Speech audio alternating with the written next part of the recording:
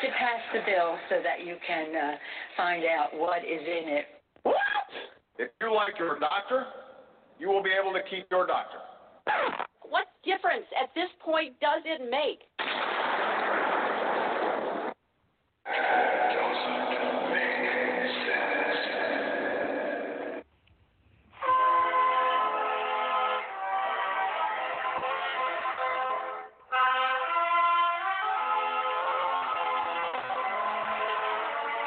If you're looking to make sense out of what's going on in the world today, then you've come to the right place. Welcome to Southern Sense Talk Radio with your host, Annie, the Radio Chickie Bellis, and featuring Curtis C.S. Bennett and the most interesting guests that you'll find anywhere on Internet radio. And you can join the show and let your voice be heard by dialing 917-889-3675. So sit back, relax, and remember, Southern Sense is common sense.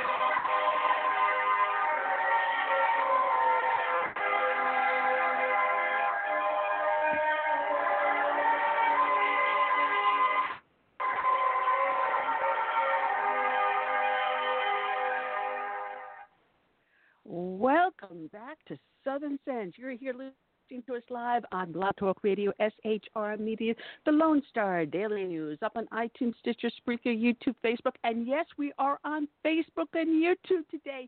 We are back on the air on Facebook and YouTube, so join us there.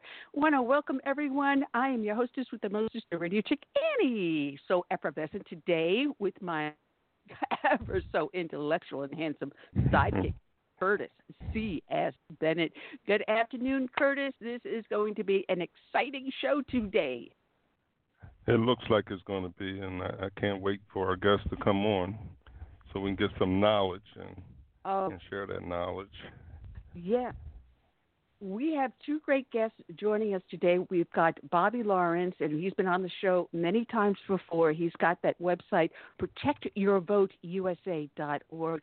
And there has been a move on the popular vote movement, but there's also now a new pushback thanks to Bobby's effort and an effort of other people across the nation to push back on this attack on the Electoral College.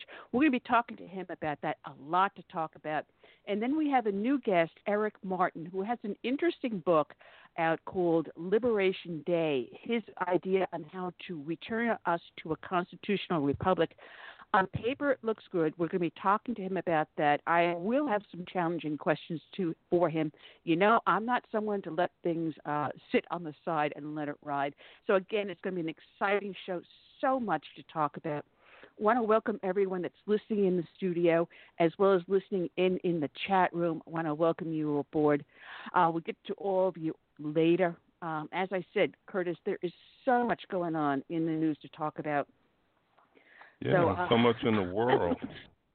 So much in the world and the United States that's going on. No room to be bored. Yeah. We've no, we're not going to be bored. We've got the Jeffrey Epstein episode out there, and Acosta has resigned from as labor secretary, even though his job as a prosecutor in the federal government at the time under Obama had nothing to do with what he has been doing serving under President Trump. Still, the uproar has called for his head, and he has, as a gentleman, backed out. And Obama's, not Obama's, oh God, hit me with a wet noodle. President Trump's speech today that we saw up on Fox News He said, I know him as my Secretary of Labor. I don't know him in the other capacity. This is what I hired him for. This is what I interviewed him for. And it was well done. And, let's see what happens in the end. There's a lot of questions that are going to be raised in this issue. And you're going to see, as Nancy Pelosi's daughter wrote on Twitter, we're going to see a lot of liberal icons of the community falling pretty quick. Anyway, before we get started, those that listen to the show know that we start off each and every show with a dedication to a fallen hero. And today's dedication is going to go out to Agent Alfred Zenyet Perez, who was killed in the line of duty on February 15th of this year in Puerto Rico.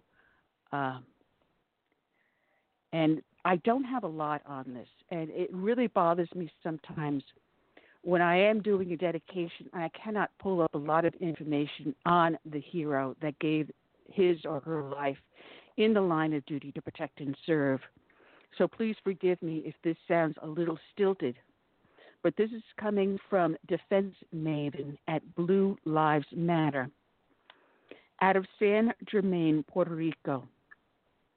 And as I pull up the dedication, it reads, Puerto Rico Police Department Agent Alfred Zenyet Perez was murdered in the line of duty by a drive-by gunman.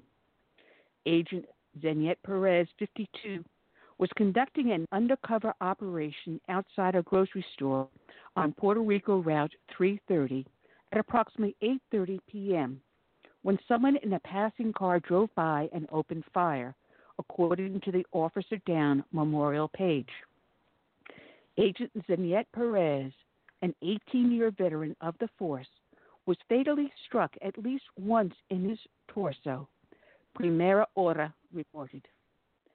A bystander outside the store suffered a gunshot wound to the right hand, according to El Nuevo Dia. The suspects fled the scene in a dark-colored car and have not been located. Police said they do not believe the shooting was related to the undercover operation. The business had been shot at before, and investigators are also looking into whether or not someone else who was at the store at the time of the shooting might have been the actual target. Agent Zenyet Perez joined the police force in 2001 and was assigned to the Drugs Division, Ayetco, in 2010. Governor Ricardo Rossello Navarez ordered the flags be lowered at half-mast in the slain officer's honor. El Nuevo Dia reported, in memory of Officer Alfred Zenyet Perez and in remembrance of all those who have given their lives in defense of the Puerto Rican people wearing the honorable uniform of our police, I decree a day of mourning, Rossello Navarez said. Agent Zenyet Perez leaves behind his wife and 4 children, according to the Officer Down memorial page. On the Officer Down memorial page were several remembrances, and I think each one is poignant. Today is a month of your sad and painful departure. It has been a difficult process watching our 4 children cry inconsolably, even your other daughter. It's very hard because you are no longer physically the face of impotence in the face of reality, and the emptiness that you leave in the family is immense. I try to be strong so that they are strong, but everything breaks my soul. Although we were divorced, we got married at 25 and built a lot. Among them, your dream of being a policeman, and now I see why you put that happy face on the day they accepted you. It was a hard process because you had not finished your 4th year to apply, and we got down to work. We supported you. We helped you finish your high school, and you were behind your dream. You achieved it. And although today we suffer your loss, celebrate your achievements, and that you take care of our children and granddaughters from heaven, I know it gave you time to give your soul to God. I know God was already dealing with you, and I take you doing what you're most passionate about your work. You are a hero. You were never a policeman of the age of 15 and 30. You were a policeman of passion for what you did, and did a lot, until you gave your life for your passion. I congratulate you on all your achievements, and I promise to watch here on earth for our children and grandchildren. I will always watch you, remember how you know the great police and dad that you were. Rest in peace. See you soon. From his ex-wife, Marizita. Today's show is dedicated to Agent Alfred Zenia Perez. It is also dedicated to all the brave men and women out there that serve as first responders, be they law enforcement, firefighters, or emergency services. We also dedicate to them, to the brave men and women that serve from the birth of this nation through today and into its future as our military. We never say thank you enough, and may God bless each and every one. We dedicate to them this song, Amazing Grace.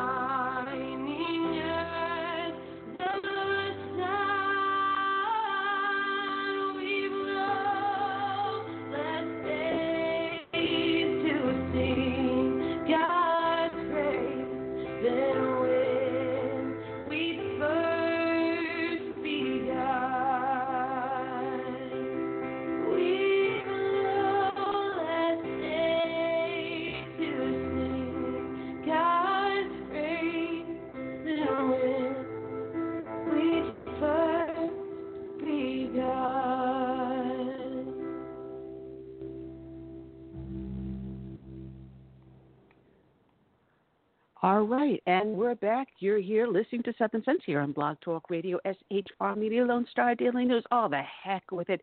Just go to the name of the show, put a dash in the middle, southern-sense.com. Of course, you know who I am, the radio chick, your hostess with the mostest, Annie, along with my co-host, the author and erudite individual, Curtis C.S. Bennett. Curtis, I have to be creative. Come on. I want to welcome everyone that's up in the chat room joining us, also over in the studio. Of course, you know, if you're in the studio calling in, if you want to participate, please press 1. Otherwise, we will assume that you are listening in.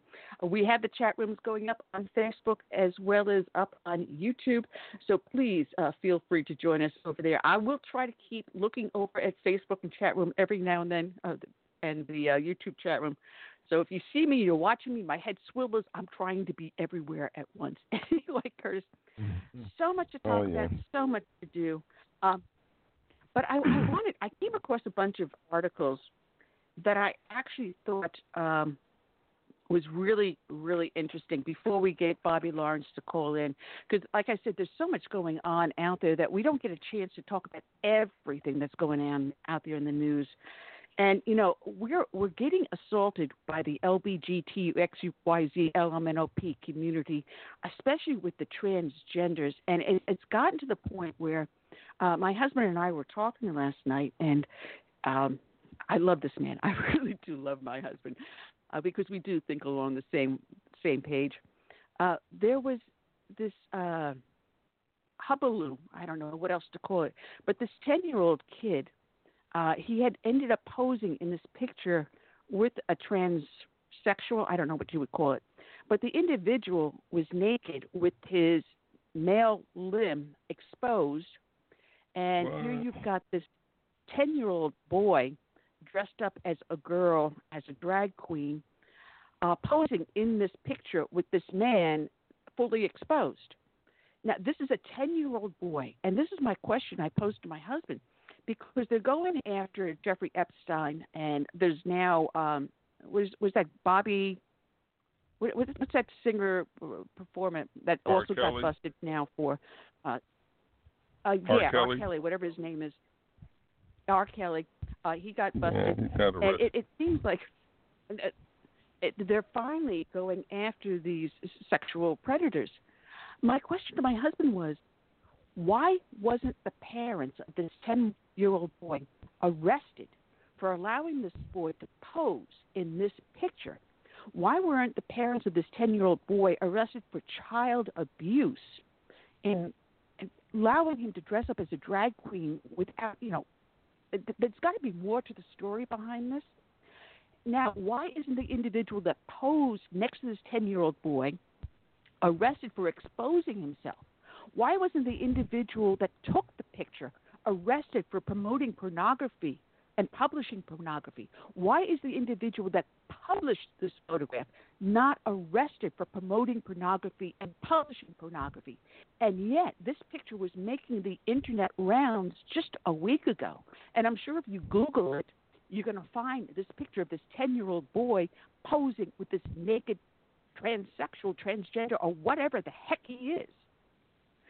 We're allowing sexual deviation to become the public norm, and no one is crying out about it. You know what they're going to say, that was just an educational moment. We would call it indoctrination. It was a learning moment. Educational.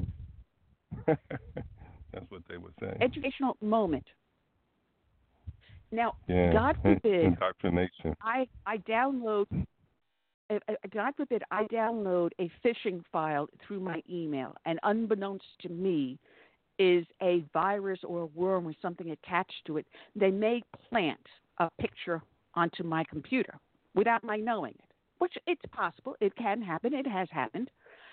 A virus gets, and it opens a portal to a porn site, and God forbid, someone who did that dials the local police or the FBI or whatever and says, hey, you got to check out this individual's computer because they got pornography on their computer. They got child porn.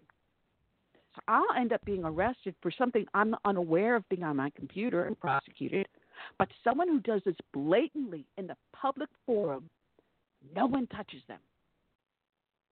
You see the double standard here. It's always a double standard with the left, maybe triple. It is a huge double standard, and the reason why I'm bringing this up because the double standard is so global. It really, I don't even know why it boggles my mind anymore. I don't even know why I'm amazed at this anymore. But the Flag and Cross published this article, which was originally up in the Blaze, and so they republished it. And it talks about a Christian doctor who refused to call. Now, catch this, Curtis, because you're over 6 foot. You're a pretty hefty guy. You're not an ounce of fat on you, trust me. A 6 foot tall, bearded man. This doctor refused to call a 6 foot tall, bearded man, madam, and he instantly loses his job. Now, it turns out the doctor, Dr. David Margaret, a Christian doctor residing in the UK, oh, surprise, surprise, the UK, liberal UK, lost his job after he stood on his principles and refused to call a 6-foot-tall bearded man madam, stating he couldn't do so in good conscience due to his beliefs. This is the kind of insanity that the world is embracing. All right? The 56-year-old physician, the Blaze reports, was working as a disability benefits assessor. Now, catch this. You've got a doctor working in a disability agency. So how much do you want to bet that this 6-foot-tall man, the hypothetical 6-foot-tall bearded man, is applying for disability because he identifies as a woman? There's an undercurrent to this story. This is my hypothesis. Don't take it as fact. This is what I am guessing. I'm reading between the lines.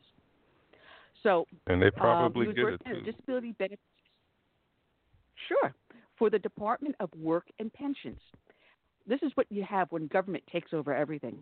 Reports that a superior asked him, if you have a man 6 foot tall with a beard who says he wants to be addressed as she and Mrs., would you do that?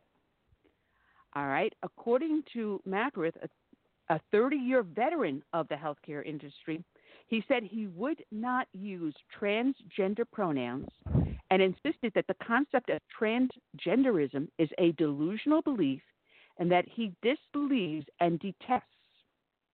Macrith, who now works, so he does have another job as an emergency doctor in Shropshire, said that he was previously warned that he was discriminating against people by invalidating their preferred gender pronouns, that he could eventually lose his job as a result that he did not call transgender people by their preferred names.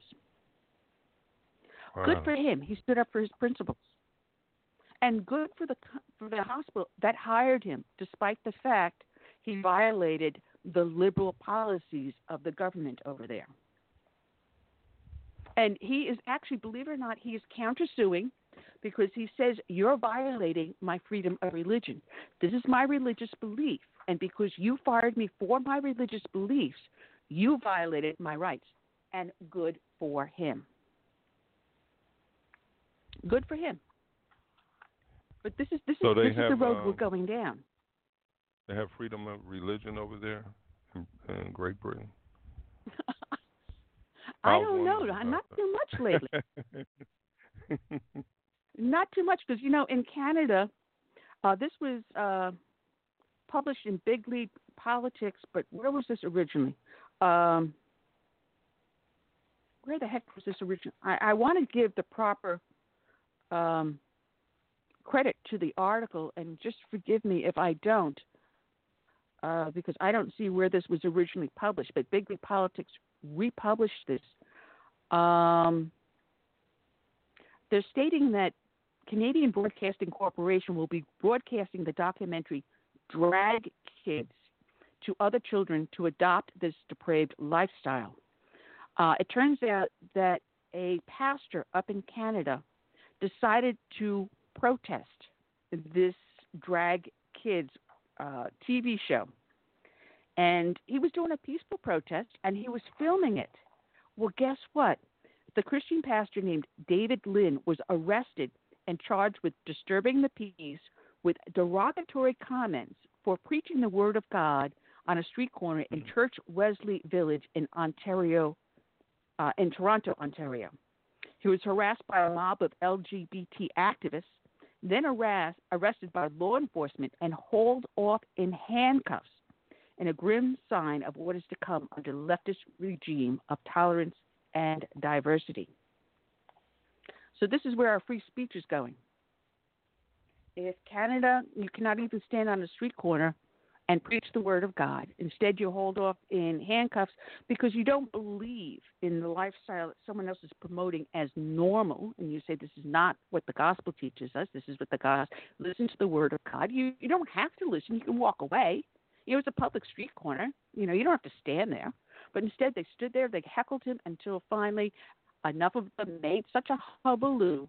The police said to the innocent pastor, not to the people causing the ruckus and harassing him and heckling him of disturbing the peace. No, to the pastor that was standing there just preaching the word of God. And, you know, this has been happening here in the United States too, Curtis, because when I moved here to this town almost 20 years ago, we would have downtown on the corner preachers. And come Saturday, Sunday morning, you'd be walking downtown, doing your shopping, you having to go for a bite to eat or heading to church or whatever. And there would be a street preacher on the corner preaching the word. You may not have agreed with everything he said, and some of them were a little bit too extreme, some of them a little odd. But, you know, it was part of the neighborhood. It was part of the scenery. And, hey, it's what happens on a Saturday, Sunday morning. But instead, the community got in an uproar. They're creating a disturbance. Gee whiz, he's waking me up before 10 a.m. The store's open at 8, 9, and 10. I thought the cars going up and down the public street would be disturbing enough. But now the preacher on the corner waving the Bible and preaching the Word of God is more disturbing than the pollution and noise of the traffic and pedestrians below. This is what has happened. In order to chase the preachers off the corner, they've used these disturbing the peace ordinances. And no longer do you have freedom of speech in the public forum. Well, fun. When you look at Antifa or Antifa, however you pronounce that, they don't believe in free speech either, you know, unless you're agreeing with them. It doesn't make sense, you know. They don't like what you're saying and they want to beat you up. Well, I'll tell you guys, if not in tomorrow's newspaper, maybe in Sunday's, you may see my smiling face in handcuffs on the front page next to my husband. Because 8 o'clock tonight, we have downtown in Beaufort here what they call a Waterfest. It's an annual festival. Because there's Waterfest going on downtown, the League of Women's Voters decided to have a protest. Now, there's a drawbridge that separates downtown from where I live. And on the side of my side, they're going to host a protest for the administration's immigration policies, detesting and decrying the inhumane conditions that these illegal aliens are suffering from on the U.S. side of the border.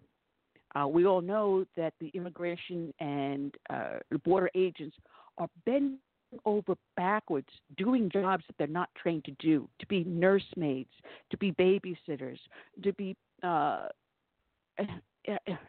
the scene emergency medical technicians. They are building shelves to stock baby food and clothing and blankets. That's not their job. You get a maintenance guy to come in to build the shelves. They're building makeshift entrances so as these people come through the processing area, they're not out in the hot sun. You've got these men and women doing jobs other than law enforcement and processing of these individuals. They're doing jobs as changing diapers, feeding kids, finding blankets and clothing people and cleaning them up and feeding them. These are not their job descriptions. This is not why they became immigration agents or border agents. They went to enforce the law, but instead they're doing above and beyond the call of duty. And what is even more so, their spouses are there on the front line with them. The husbands and wives are joining them. If shelves need to be built, if beds need to be erected, if linen needs to be changed, they are there. They're not being paid for this. This is out of the kindness of their hearts. So this League of Women Voters are doing a protest against these brave men and women out there doing an impossible job and doing everything and anything to prevent federal funds going to these men and women on the border. Moreover, they are blocking funds to going to nonprofits, such as Wayfair sending beds to a nonprofit so that they're not sleeping on the floor. They're sleeping on a bed with blankets and sheets. But no, you can't do that. You can't give money to give them these. No. Let's just keep them in these horrible, deplorable situations. Let's stop the money. Let's stop the money for diapers, for food, for medicine, for clothing, for shelter. No, let's stop the government money from helping these people because it's the Trump administration. How dare they? So we are doing a counter-protest to these idiots. We will be out there wearing our Trump hats, waving our flags, and supporting our president and his immigration policy, and supporting the men and women on the border doing an impossible job. That's where I will be tonight. If I walk out in handcuffs, I will walk out in handcuffs, but I will stand my ground.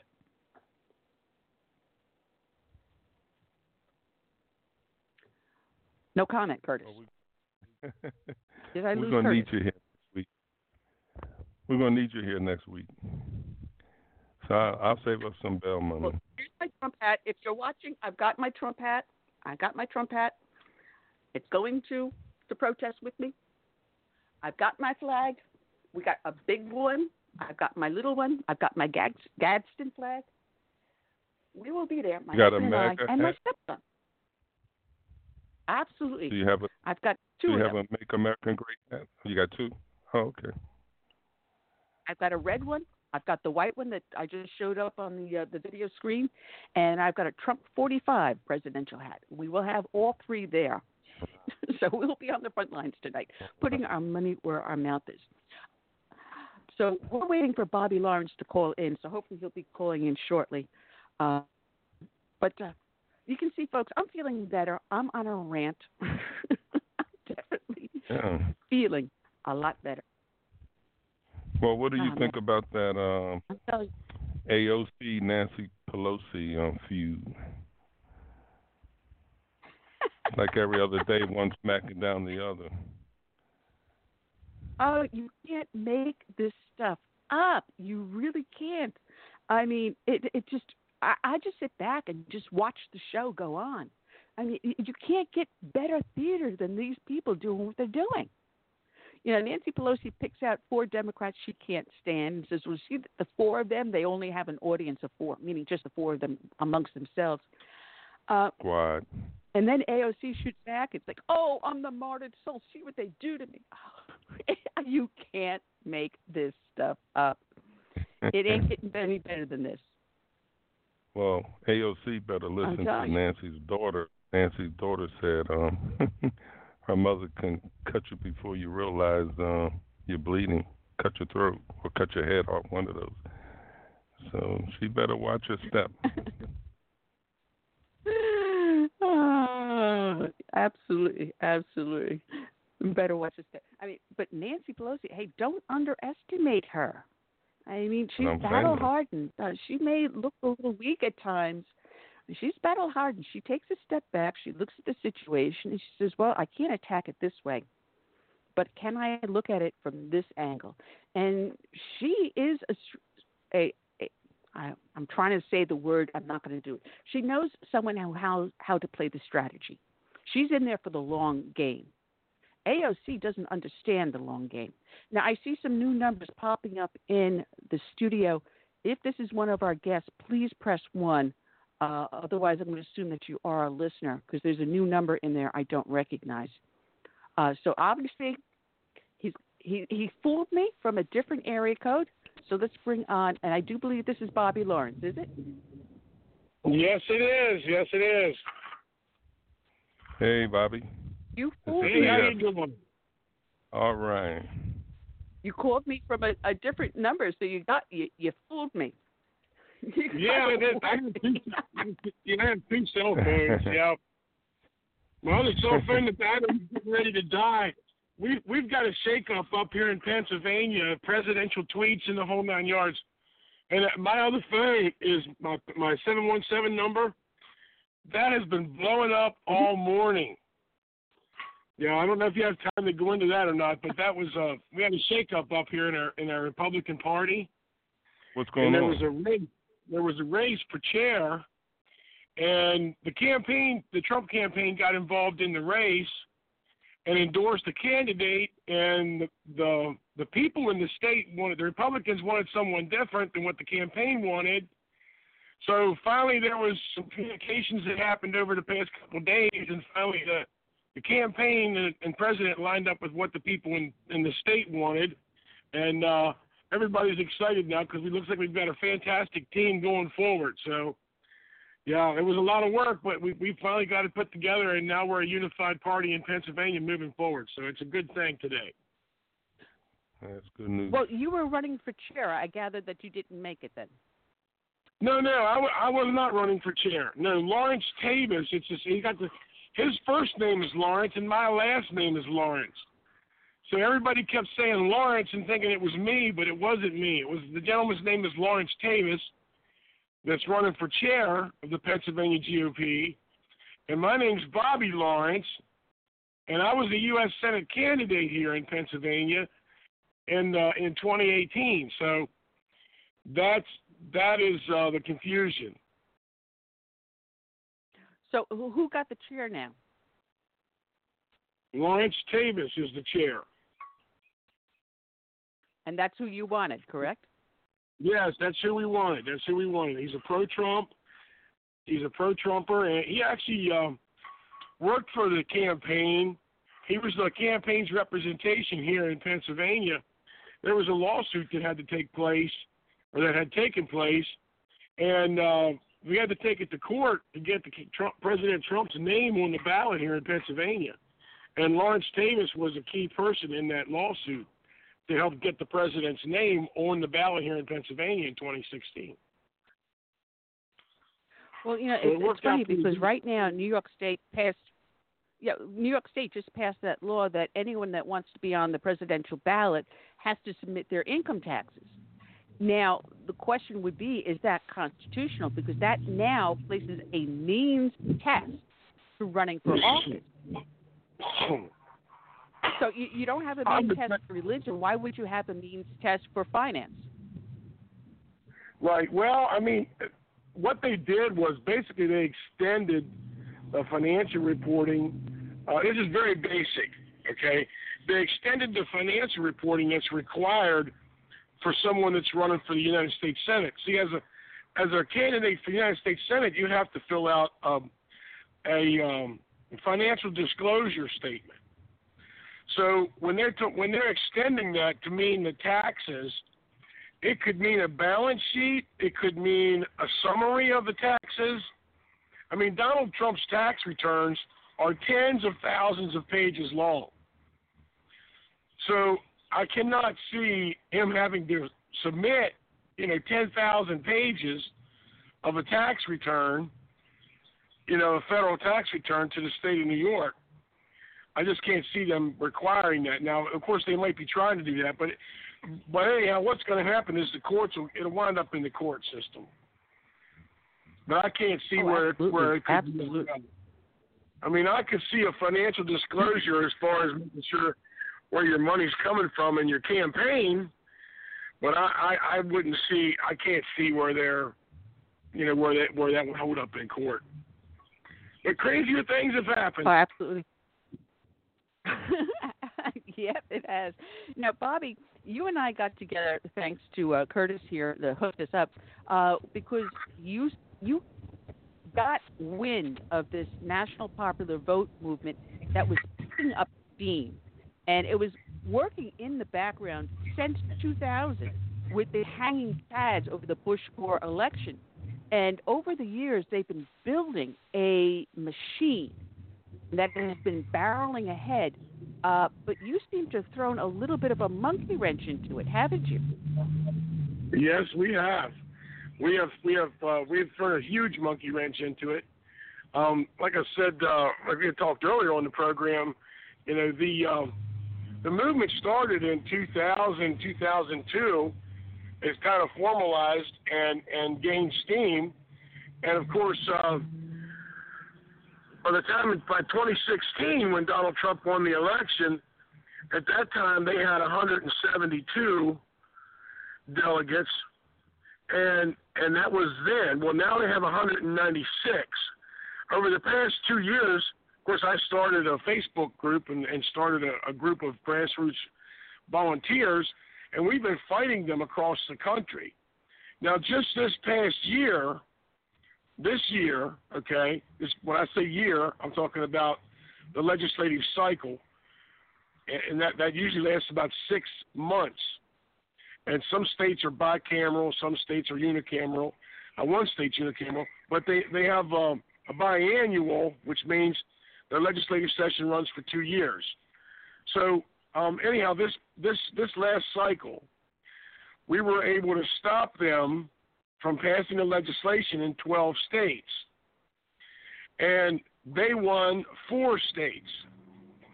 So right now they're at 196 delegates, electoral delegates, out of the 270 that they need. So they're gaining ground, although we've slowed them down significantly. They are gaining ground. I mean, we're not funded. We don't have any money to fight this. It's just volunteers, throughout the country. And there's about 6,000 of us now that we have grown from a group, original core group of 12. We've grown the group to 6,000 volunteers now across the country. And but we haven't formalized anything to be able to raise any money to fight them. Now, when I say them, these are mainly leftists, New World Order globalist type individuals, and some Republicans who are ignorant enough to fall for their story.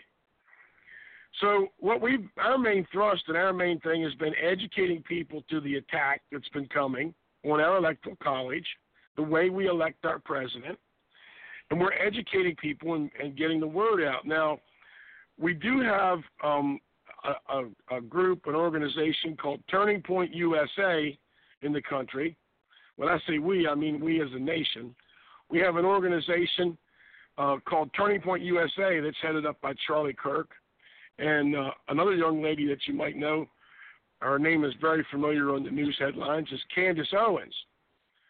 And those are the two main figureheads or leaders of that group at Turning Point USA.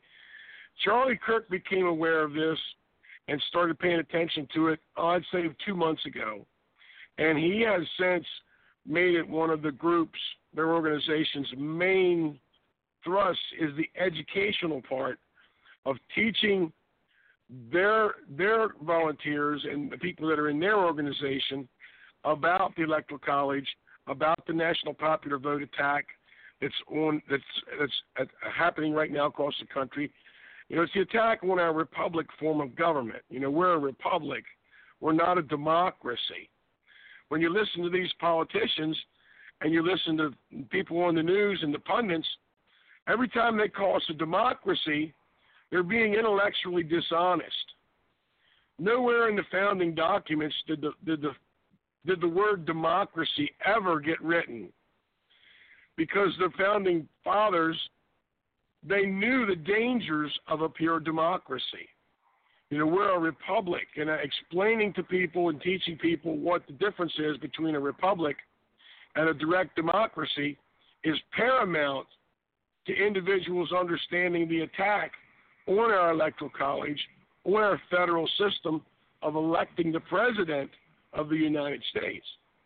So Turning Point USA is going to be, working, in conjunction with our effort, and that is educating the public about the attack, about a republic form of our government, and why we have a bicameral system, what the proper role of the federal government is.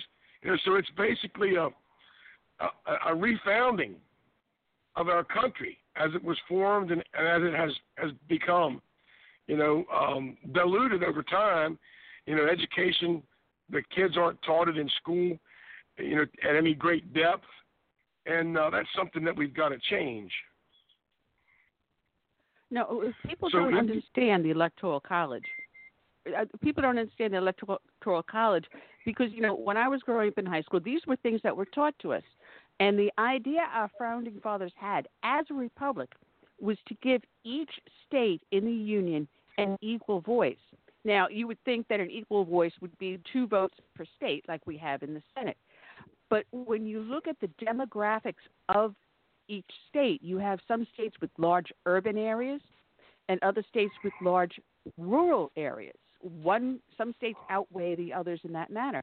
So they said, well, let's look at this mathematically so that we don't have large urban areas such as San Francisco.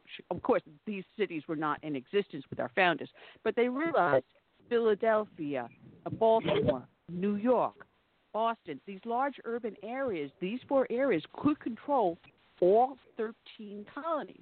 And I said, that's not fair, because you've got all these people out in the rural areas, whether or not they're plantations, whether or not they're farmers, whether or not they're herders growing, livestock. They also need an equal voice. So how do we do this so that each state has an equal chance to have their voice heard in a presidential election? And they came up with the idea of the Electoral College. Now, you hear with these last few elections, especially with Trump beating out Hillary, she had the popular vote. She should have been. Yeah, she had the popular vote in a minor area of the country. And if you look at how many counties and states voted for Trump compared to how many counties and states voted for Hillary, there's an overwhelming difference. And the founders foresaw this, didn't they? Yes, they did. The Electoral College worked just perfectly the last time in 2016. Donald Trump won 30 states, and Hillary Clinton won 20 states. You see, the very basic thing that we have to go back to and understand is the office of the president was created to serve the will of the states. It was never intended to serve the people directly. See, in a republic form of government, we have a representative, a constitutional representative republic. Now, I'm going to go real basic here because I have to, and I have this conversation with politicians. I have this conversation with candidates who want to run for public office and they seek my endorsement. And the first thing I ask them is, okay, what do you want to be? I want to be the senator. Whether it's a state senator or a U.S. senator, the first principle of a senator is the same. Whether it's a state rep or it's a U.S. representative, the first principle is the same in a republic form of government. You see, if you look back to the founding of our nation, the biggest thing that the Patriots fought for was something that is intangible. You cannot put your fingers on it. You can't see it. You can't go anywhere and view it. You can't find it with a microscope. It's something that you feel. And that's something that the founding fathers, the founding patriots of this great nation, that something was called freedom. You see, the founders understood that we must have personal freedom to exercise our individual liberty, to pursue the happiness as we define it within a common rule of law. That is the only reason that this country was founded and that government was created, to secure personal freedom and individual liberty for ourselves and our posterity. That is the single idea, the intangible. If I told you or asked you to go find freedom somewhere and bring it back and put it on the kitchen table, you could not do that, could you? No. However, you feel it when you wake up in the morning and you put your shoes on. You either feel free or you feel oppressed. You feel marginalized, minimalized, run down. Those are things you can feel, the tangible things. That's the feeling. So that's what this government was founded on. Now, they came up with a brilliant idea of a bicameral system, which means you have a House and you have a Senate. And the Senate, their first responsibility, their first duty, their sacred duty is to jealously guard. This is the way the founders talked about it. This is how they spoke back then. Their first duty, their first principle is to jealously guard the sovereignty of the municipalities and the towns and the boroughs that you represent. The first duty, the first responsibility of a House, U.S. House of Representative member or a state House representative, they're called representatives for a reason, the first duty of a representative is to jealously guard, to jealously protect individual freedom of the people they represent. Because without a sovereign town, a sovereign county, a sovereign state, a sovereign nation, personal freedom can never be guaranteed. And people think about the power structure in this country nowadays versus the way it was looked at during the founding of our country. During the founding of our country, there was always, and it's been a battle that's been waged ever since. Ever since the founding of our country, there have been patriots that have been fighting to keep the power structure at the grassroots level. You see, the people came together and they formed cities and they formed towns. Those towns and cities came together and they formed a county. Several counties came together and they formed a state. Those states, those 13 original states, came together and they formed a federal government. Each level was formed to secure the personal freedom and the individual liberty of the people who reside in them. So the power structure, as we look at it today, all the power is at the top. It's at the federal government level. And the biggest reason is because the federal government has the power of the pocketbook. The 16th Amendment, thank you, Woodrow Wilson, gave the federal government supreme power over your earnings and your wages. It gave them the supreme power to take your money before you ever get it. It gave the federal government the supreme power to lock you out of your bank account, put you out of your house, take your cars and everything you own without a warrant from a judge. They don't have to prove you did anything wrong. They just have to have an opinion that you did something wrong. And they can take everything you own, and you have to find some way to get it back and prove you were innocent, that you don't owe them any money. Now, that happened in 1913 with the 16th Amendment, because direct taxation was not constitutional until then. So when you look at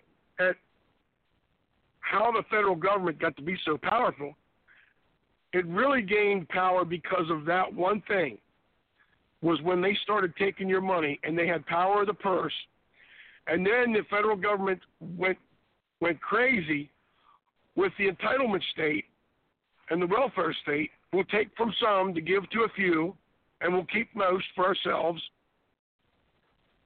And that's how the federal government has become so powerful, because of money. Money influences. Money buys persuasion. And since then, everything's upside down now. The federal government is supreme. When you look at the states created the federal government, and they have become subservient to the entity which they created to serve them. So the power structure in a republic form of government was always meant to be with the people, never with the hierarchy. If you drew it all out on a piece of paper, it would look like a pyramid with the president sitting at the top and all the individual people down at the bottom underneath the pyramid. The way the founders thought about that was to turn that thing upside down. All the people, all the towns, and then you move down, and the pyramid base gets smaller and smaller and smaller. Okay, so that's the proper way to look at federal government. And that's what a republic form of government is. When you have a direct democracy for your for your most supreme, your most powerful leaders, you have groupthink and mob rule. Now, you spoke very eloquently of it when the Founding Fathers wanted to ensure that we didn't have a certain mindset or certain belief subjugating another belief system. Now, if you look at California, let's take Southern California, L.A. County, and then let's take New York City. Take it. Take it away. Yes, take it. What do the people think? How do the people think in those two areas? Because half the population in the country lives in those two areas. Okay? If you look at how they think, do they think the same way that we do in the flyover states about the Second Amendment? They don't see a reason for a farmer, a rancher in Texas or South Carolina or Florida to have a gun in the backseat of their truck. They don't see a reason for that. Where a rancher in South Carolina or Texas, if you get out of the truck at the wrong time of day, at the wrong place, you could get attacked by a wild boar, a feral pig, that has tusks 4 inches long that can tear your leg off in a split second. They don't see a reason for that farmer, that rancher, to have that firearm. Someone who lives in an apartment building on the 35th floor in New York City does not understand why you need to have 4 acres of ground with a stream on it. They think differently about property rights. They think differently about privacy. They think differently about the Second Amendment. They think differently about freedom of speech, the right to petition the government. They think differently about the role of the government because they depend so much on the government in the city. So if you think about the Electoral College, what it does is it spreads out the power of the vote from sheer population to the states as a whole being represented. The Electoral College represents not just plants and trees and sheer open lawns. What it represents is the population, because that's how we got the 535 of them, that I think it's around 535 lawmakers we have now, was based on population. And that's how we got the same amount for the electors. The Electoral College was based on population.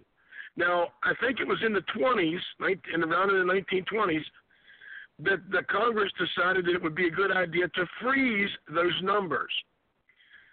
So when you hear the argument coming from the people that support the National Popular Vote movement, that, California is underrepresented because, Iowa has X number of Electoral College votes, and that's representing 7 electors for every Electoral College vote, but we have a larger number. We're only getting represented 3, so it's a 3-to-7 ratio. It's not fair. Well, we can change that. Bobby, I want to interrupt you interrupt you a little bit just to make a clarification. House of Representatives, I was going to say 436. It actually happens to be 435 in the House of Representatives. But the most important thing about the Electoral College that our founding fathers gave us is diversity of idea. They realized that throughout the country, what goes in Iowa will not go in Florida. What goes in Maine will not go in Texas. There is a diversity of ideas throughout the country. And in order to represent that diversity, the Electoral College was formed. The one thing I am disappointed with in our founding fathers is that they should have made a way in which the allocation of the votes of the individual states, whether it is winner take all or percentage, they should have said these are the 2 or 3 formats in which you allot your Electoral College votes, and restrict it so that each state can say, all right, fine, it's going to be, if 51 plus 1 say for Trump, then the state goes for Trump. Or if it's 70% to 40%, then we allot our delegates 70 to 40, or whatever it is, 70 to 30. My math is a little off today. But they didn't take it one step further. And consequently, what has happened is this popular vote compact that is sweeping the country. And they are taking it and using a portion of our Constitution, the state compacts, the compacts that states can form between themselves outside of the federal government, and saying, let's say, all right, fine, the Constitution doesn't tell us how to allot our electoral delegates, so we're going to say that if the popular vote goes for Hillary and not Trump, then every single one of our delegates, doesn't matter how you vote within the state, it could be 20% goes for Hillary and 80% goes for Trump. But if the popular vote goes for Hillary, the hell with the 80% that voted, your votes don't count, we go for Hillary. And that is what we're facing now. That is correct, and that is exactly what the legislation does. You know, and a lot of folks, when I speak about this or post on social media about it, I get a tremendous amount of folks who say it's in the Constitution. They can't do that. The Supreme Court will save us. The Supreme Court will stop it. Can't President Trump stop it with an executive order? These are all things that are you know, your first response would be they can't change the Constitution. Well, the fact is the Constitution leaves it up to the states. And then I get people bring up the 10th Amendment and the 12th Amendment. Well, here's the challenge with that, okay?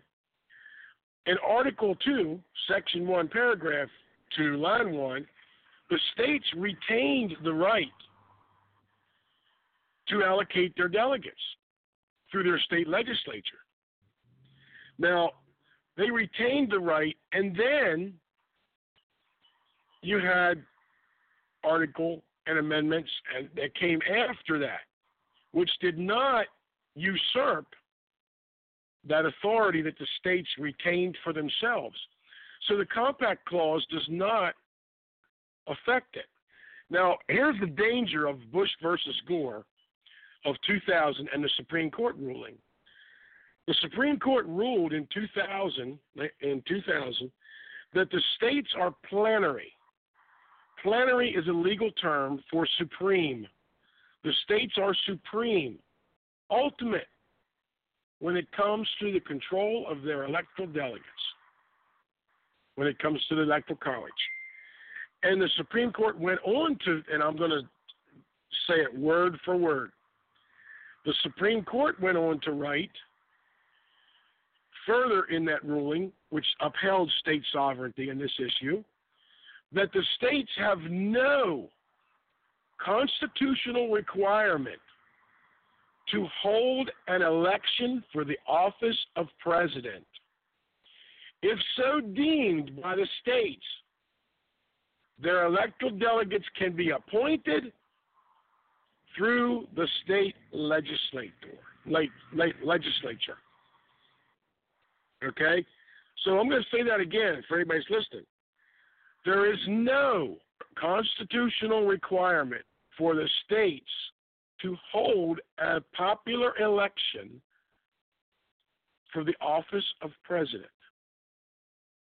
That's the danger that we're at when you look at, oh my word, why can't the federal government stop it?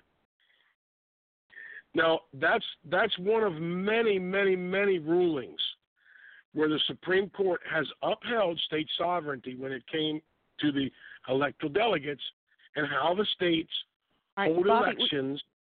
Go ahead. I just want to interrupt because we do have a question up in the chat room, which brings out an important point.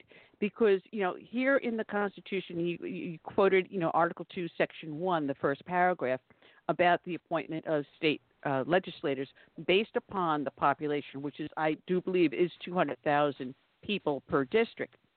But the appointment of a representative or the election of a representative to cover a district of 200,000 people is not the same as an electoral college delegate either appointed or elected to that state's electoral college to vote for the President of the United States. It's apples and oranges, two different creatures. Okay, it is two different numbers today. Okay, for instance, in Pennsylvania, we have 18 U.S. House of Representatives, but we have 20 electoral votes. Okay, so roughly how it was figured out, and I told you, and I said this earlier, the electoral college, the representation for the electoral college was frozen by legislation during the 1920s, I believe it was. I'd have to go back and look at the date, but I'm pretty sure it was during the 1920s.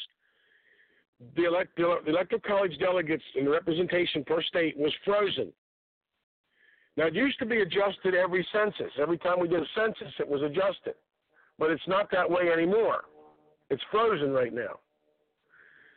And the point to that question is I'm not sure what the point to that question is. So, what do you think the point to that question was? How else should I address that question? Well, she's asking if that's why we have districts, but electoral college delegate is not actually assigned to a district, depending upon how each state creates their delegates. Yes, each state is different. A voting district is different for a state office than it is for a federal office. It's like, for instance, each state is different. We have 50 separate states that hold elections.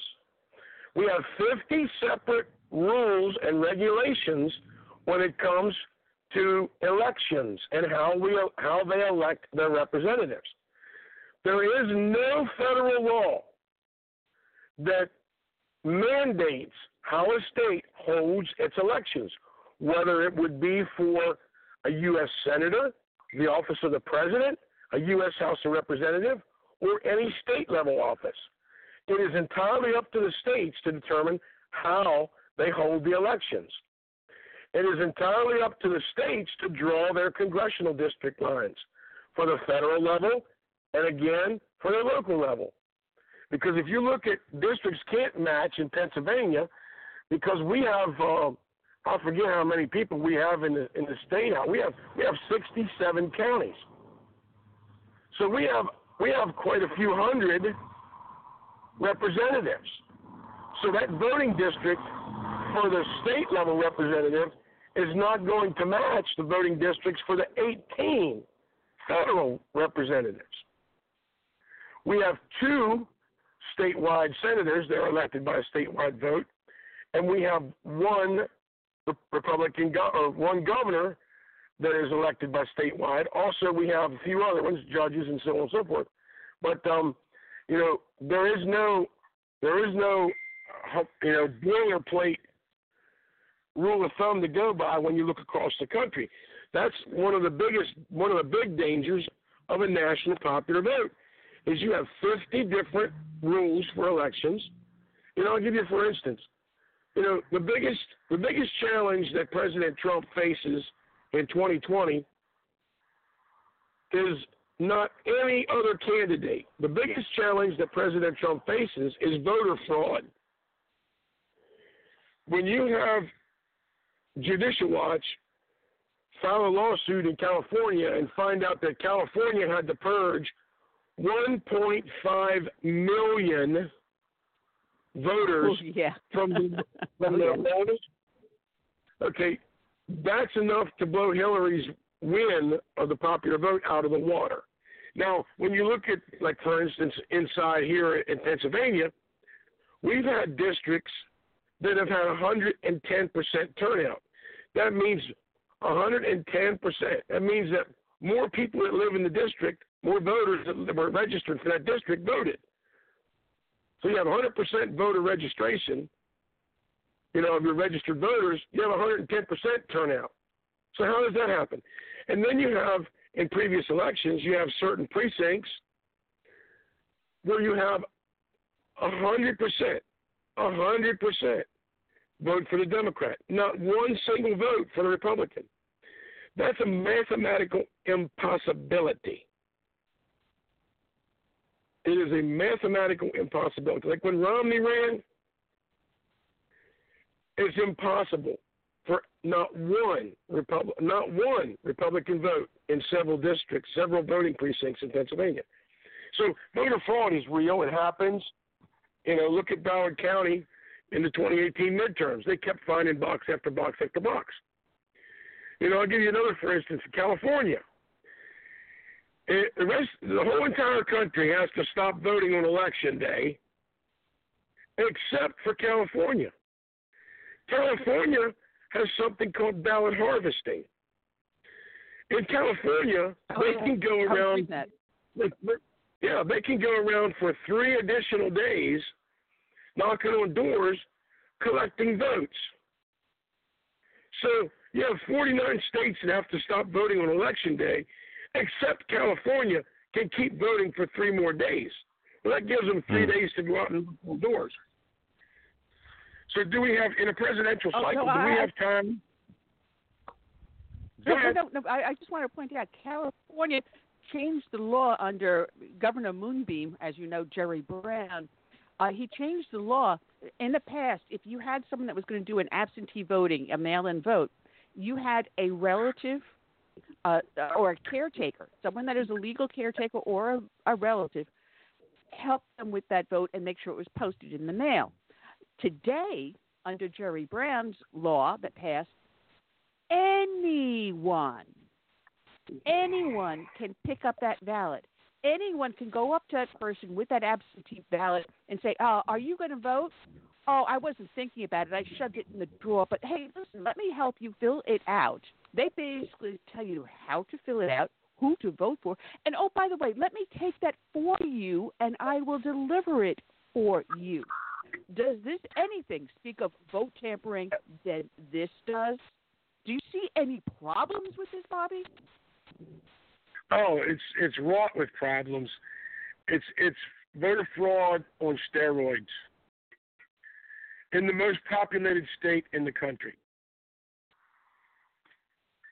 and it's just unbelievable. So of course, the leftists, the globalists, the Democrats, and some stupid Republicans, that's what they want is as a pure popular vote, a direct democracy for president.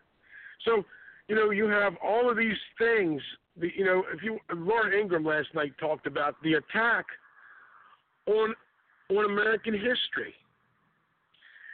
The attack on American history is but one table leg of taking down our republic. Now, why would someone who lives in the United States of America, who grew up in the greatest, most prosperous country in the history of the world, why would they want to monkey with the foundations, the footers of this country? I'll give you one simple example, one simple answer. It is power. It is money. It is influence. Power equals money. Power equals influence.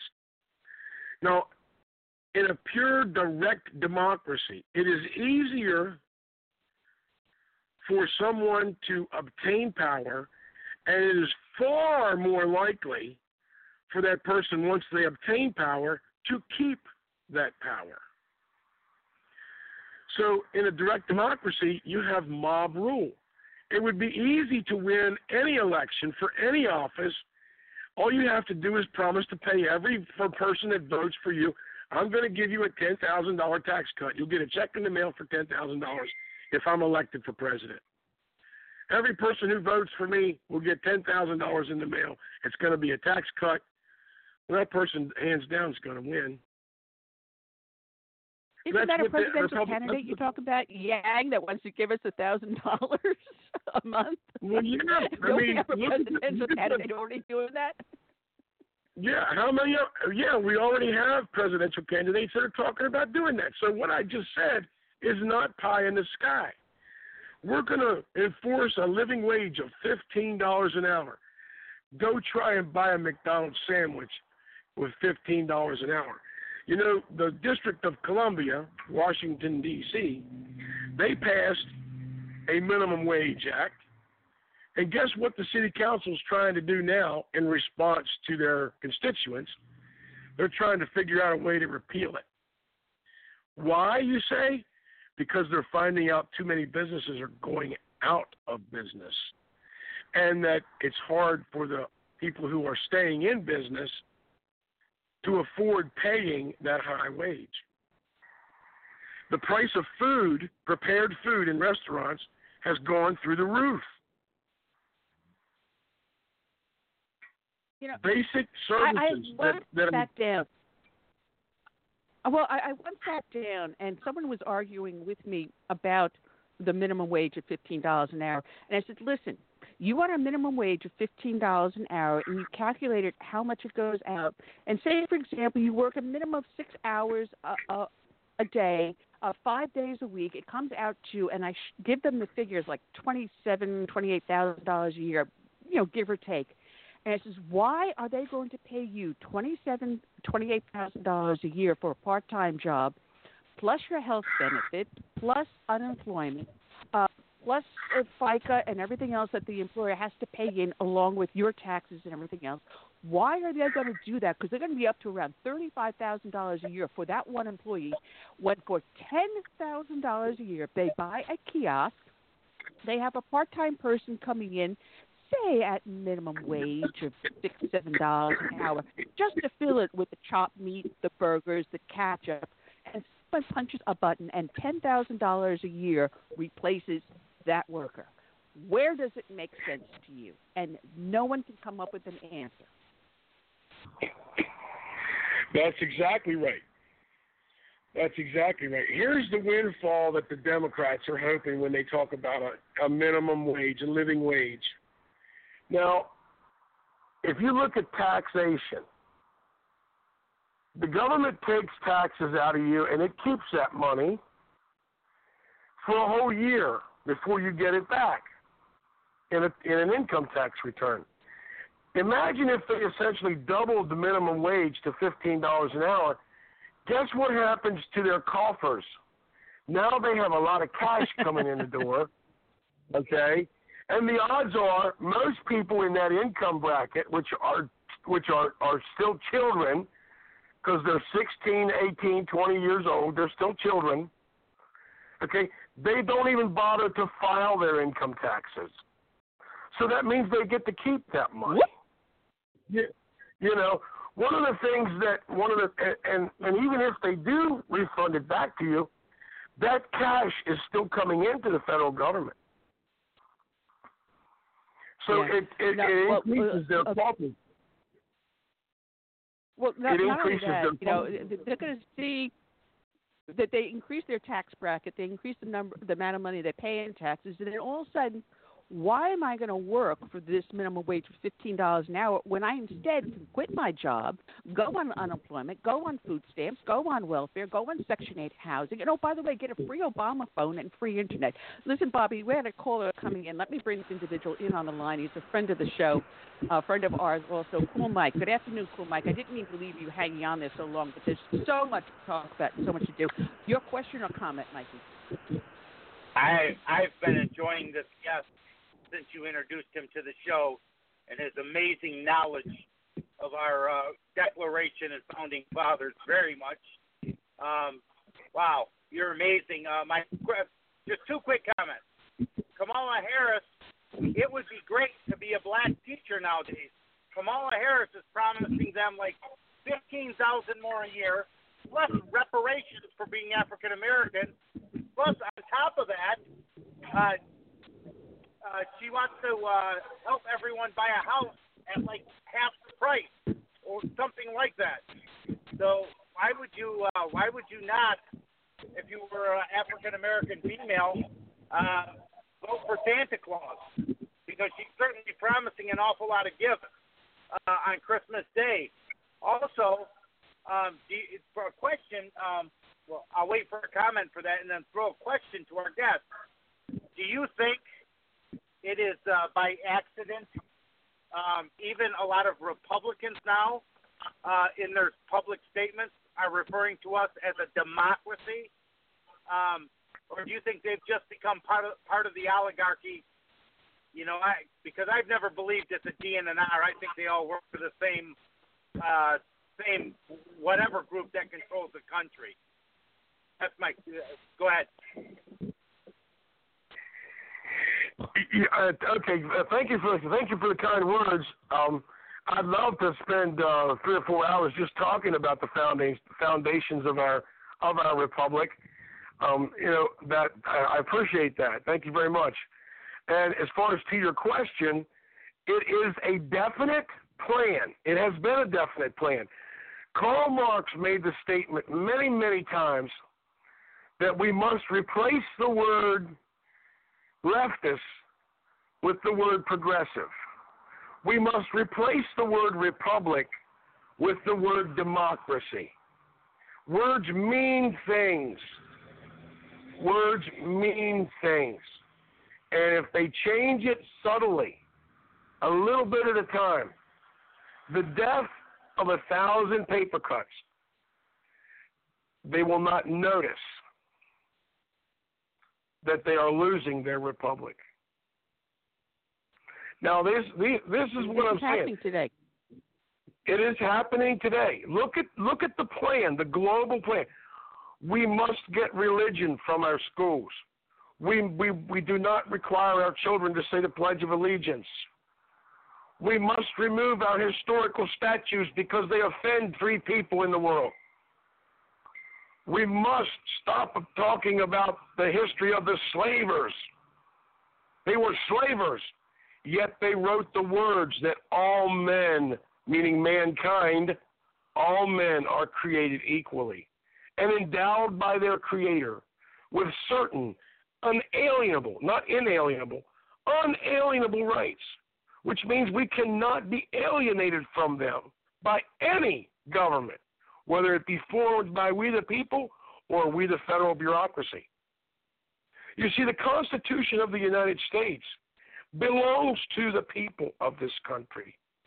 The Constitution of the United States does not belong to the federal government. We have a duty, and I'll give you an example.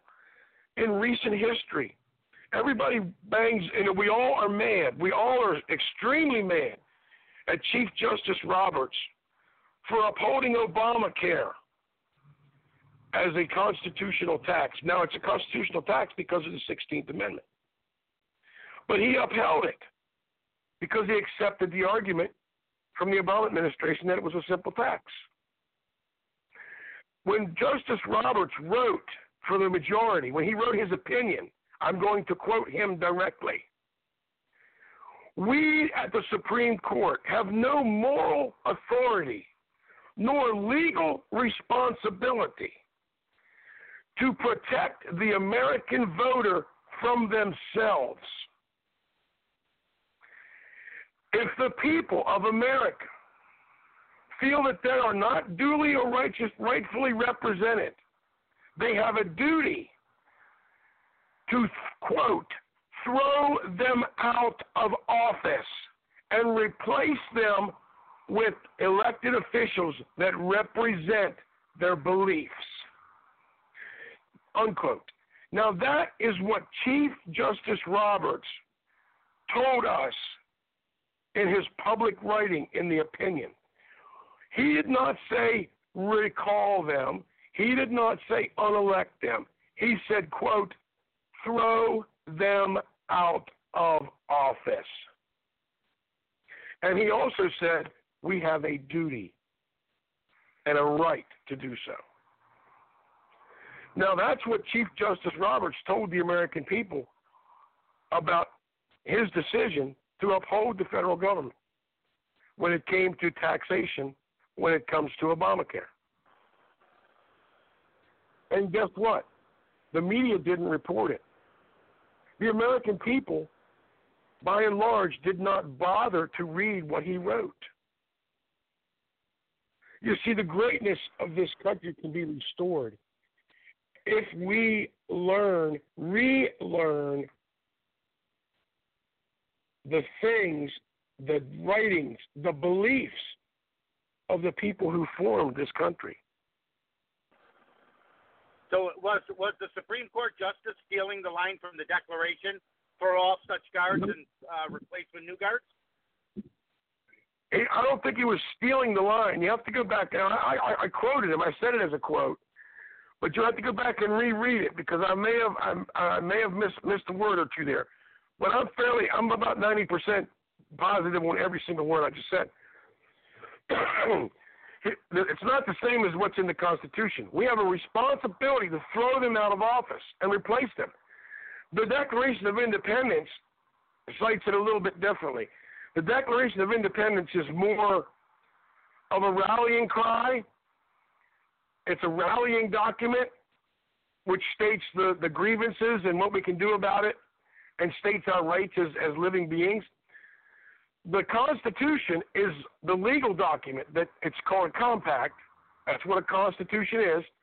The reason it's called a Constitution is because the states constituted a federal government, and the agreement was the first compact, the first contract that the 13 sovereign states entered into, formally, legally, as a union. So that's how we got the name Constitution, because we constituted a federal government. So, these are the things that. Go ahead. Well, let's go back to the national popular vote issue here, because we're going a little bit offline here, because what we're looking at now, as you said, we have 196 electoral votes now dedicated to the national popular vote. But thanks to your awakening, or as the left likes to say, you woke, and now Charlie Kirk's starting to get into this fight, there are 3 states looking to reverse the compacts they passed. Colorado, Illinois, and I do believe just recently your own state of Pennsylvania. No, it's Connecticut. Yeah, Pennsylvania has not joined the compact. They have a piece of legislation that's been reintroduced, and that's just been introduced here in the past 10 days or so. That's to join the National Popular Vote Compact. But there are 3 states, and you listed them correctly.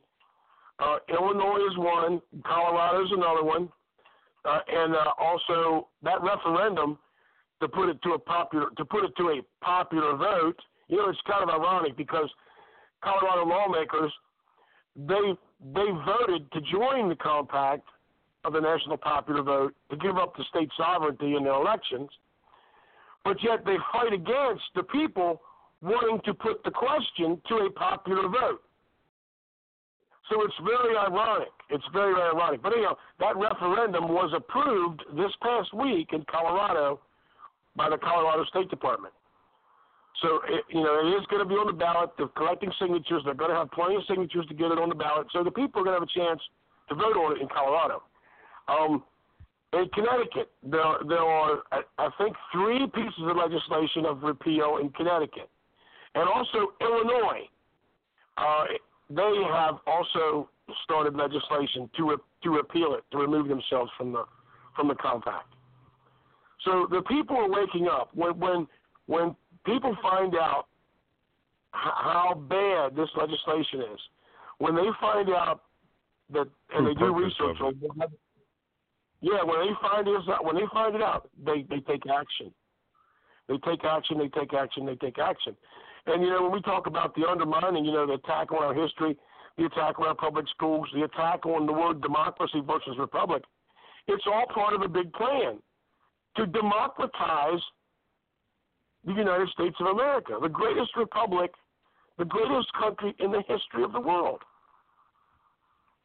And it is a plan. It's well funded. George Soros and Jonathan Soros, his son, they spend big money on this. John Koza spends big money on this. Barack Obama spends big money on this. Barack Obama raised a lot of money on his way out the door. What's he doing with it? Good question, huh? Yeah, it is. Redistricting. Yes. I'm going to tell you what he's spending it on. Yeah, go ahead.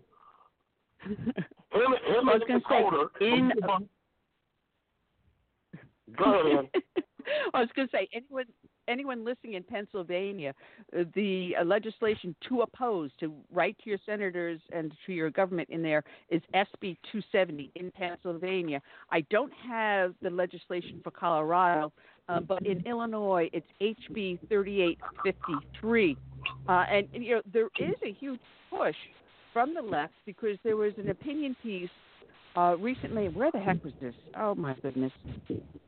Oh, I've been printing this stuff out like crazy last night trying to get – USA Today, written by Stuart Stevens, explaining why – he actually happens to be an ex-Romney strategist. It goes to show you how much of a rhino Romney actually is, that wants to help kill the Electoral College, saying, yes, Republicans, and yes, there are some Republicans, but rhinos in name only. But we're seeing, as you talked about, the ballot harvesting, but you also sent me information on H.R. 1 for the People Act.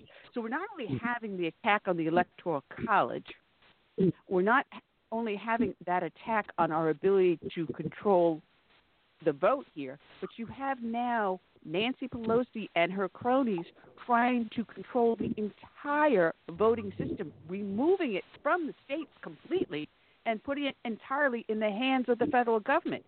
This is some crazy, crazy ass, excuse my language, you know what I'm going to say next. It is nuts. Yes, it is. America right now, if I'm speaking to every person listening, ladies and gentlemen, the Republic of the United States of America, the history of our country, what you believe in your heart, what you know in your mind, is under direct assault from the left.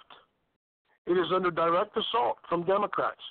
It is under direct assault from stupid Republicans who have been bought and paid for by money from outside this country. We are at war, ladies and gentlemen. We have incoming fire. We have bullets whizzing through the grass. And I'm asking everyone to hunker down, find out about these things that we're talking about, and start being vocal. Now, I'm going to say this from my heart, and I want everyone to listen real close to what I'm going to say.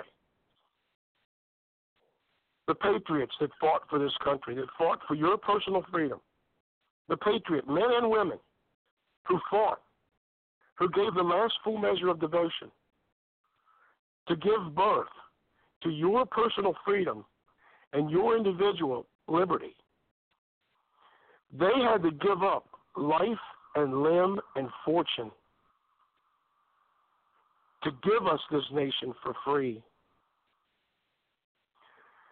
When they were standing up against the British Army in open fields, 50 caliber musket balls, that's a half-inch around in diameter, 53 caliber musket balls, cannonballs, 12-pounders, ripping limbs from their bodies, piercing their abdomens. They would lay for days until they died. Maggots were used to cleanse the wounds. There was no painkillers back then other than alcohol and cocaine. There was no antibiotics. They kissed their wives goodbye. They hugged their children. They grabbed their hunting rifle from the mantle, and they left their farms, not knowing when or if they would return. In order for us, you and me, to preserve the freedom and liberty that we enjoy for the future, we only have to educate ourselves about the attacks, tell people about them, and vote. We have an easy task when it comes to saving this nation. If we have to engage in another civil war to preserve it, it will be more costly, more deadly, more painful than anything the country has ever been through before. Evil wins when good people do nothing. We have to teach our children the beauty and the history of this country, both the good and the bad. We have to love our country. We have to love our children enough to teach them the history of it. Because if we don't, no one else will. This is a pivotal time. Donald Trump gave us a pause button to realize what was happening to our nation. We, the people, must once again ensure that personal freedom and individual liberty and self-governance does not perish from the face of this earth. That is the danger we're at right now. It cannot be overstated. I believe this. No, it can't be. I believe. Go ahead. Oh, it can't Go be. ahead. Because you listen to people saying, when was America great? America was never great. And my listeners know the rant I'm going to be going on, because America has always been great. We have taken strides through every generation. We've started off from a germ of an idea, and that's when Americans were great. We took an idea of freedom and liberty and took it the next step to break away from a tyranny. And we were great when we wrote those founding documents, the Declaration of Independence. We were great when men and women left their homes to fight for independence. Yes, there were a handful of the major population, but that handful of great founding fathers and Americans gave up everything. And in some cases, they've lost their entire families and fortunes and died in abject poverty. But they had an idea of freedom and liberty. That is what made America great.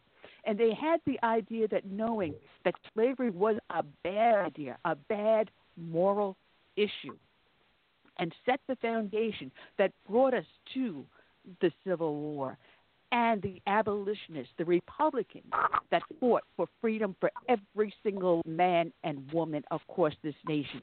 That's when America was great. America was great when she came to the aid of her sister nations and said, you are under tyranny. We have given the yoke of tyranny and threw it to the garbage, and we will help you fight for your freedoms and liberty. We will take the tyranny away from you and fight by your side through World War after World War. We've done that in Vietnam and Korea and now in the war on terror. America has always been great, and instead of looking at what we still have to change, we look at we haven't looked at what brought us to this point in history, what made us the greatest nation in the world, an exceptional people. And yet we allow people to shame us when we say those words, exceptional. Yes, we are the greatest nation. And maybe one day there will be another nation that will replace us as even a better, more freedom-oriented nation. That's in the history.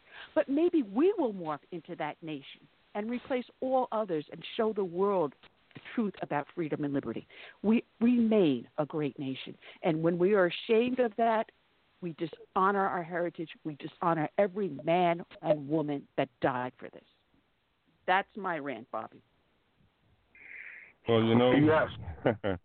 Once again, I blame a lot of this ignorance coming from the left, those who vote Democrat. I blame it on the educational system, the very system that is indoctrinating these folks. Every time I go to Philadelphia, I find myself put in a position where I have to explain the Electoral College because some people up there believe their vote don't count and that the system's not fair. So what I tell them is, look, Republicans won a few, races. Seems like the Democrats have won a few. You had Jimmy Carter, you had Bubba, you had Obama for 8 years. So I said, how's the system unfair? I could see if the Republicans were winning every year or every 4 years, but that's not the case. I said, your complaint about your vote don't count.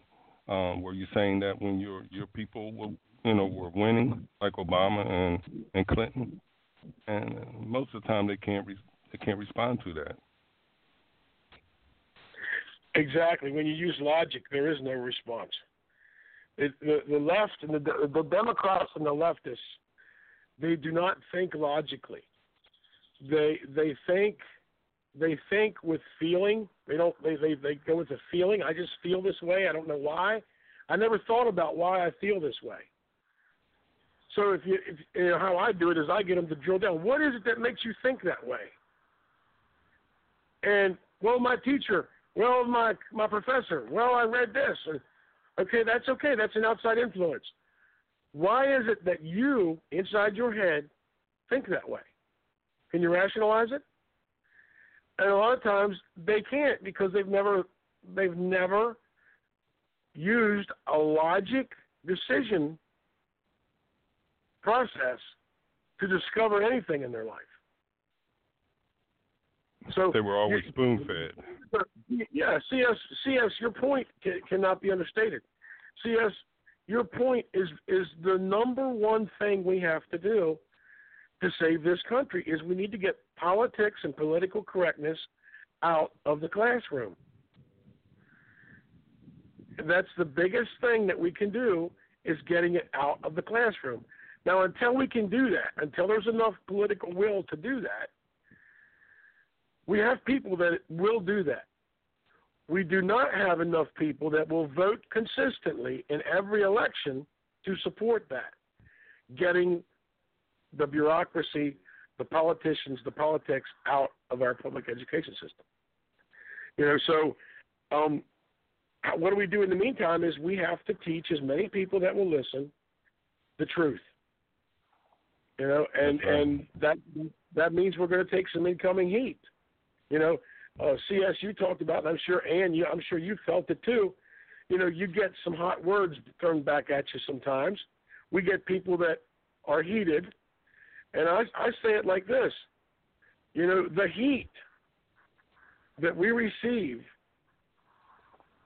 when we talk about liberty and freedom, it only serves to temper the sword of righteousness or the sword of truth as we slice through the fog of ignorance.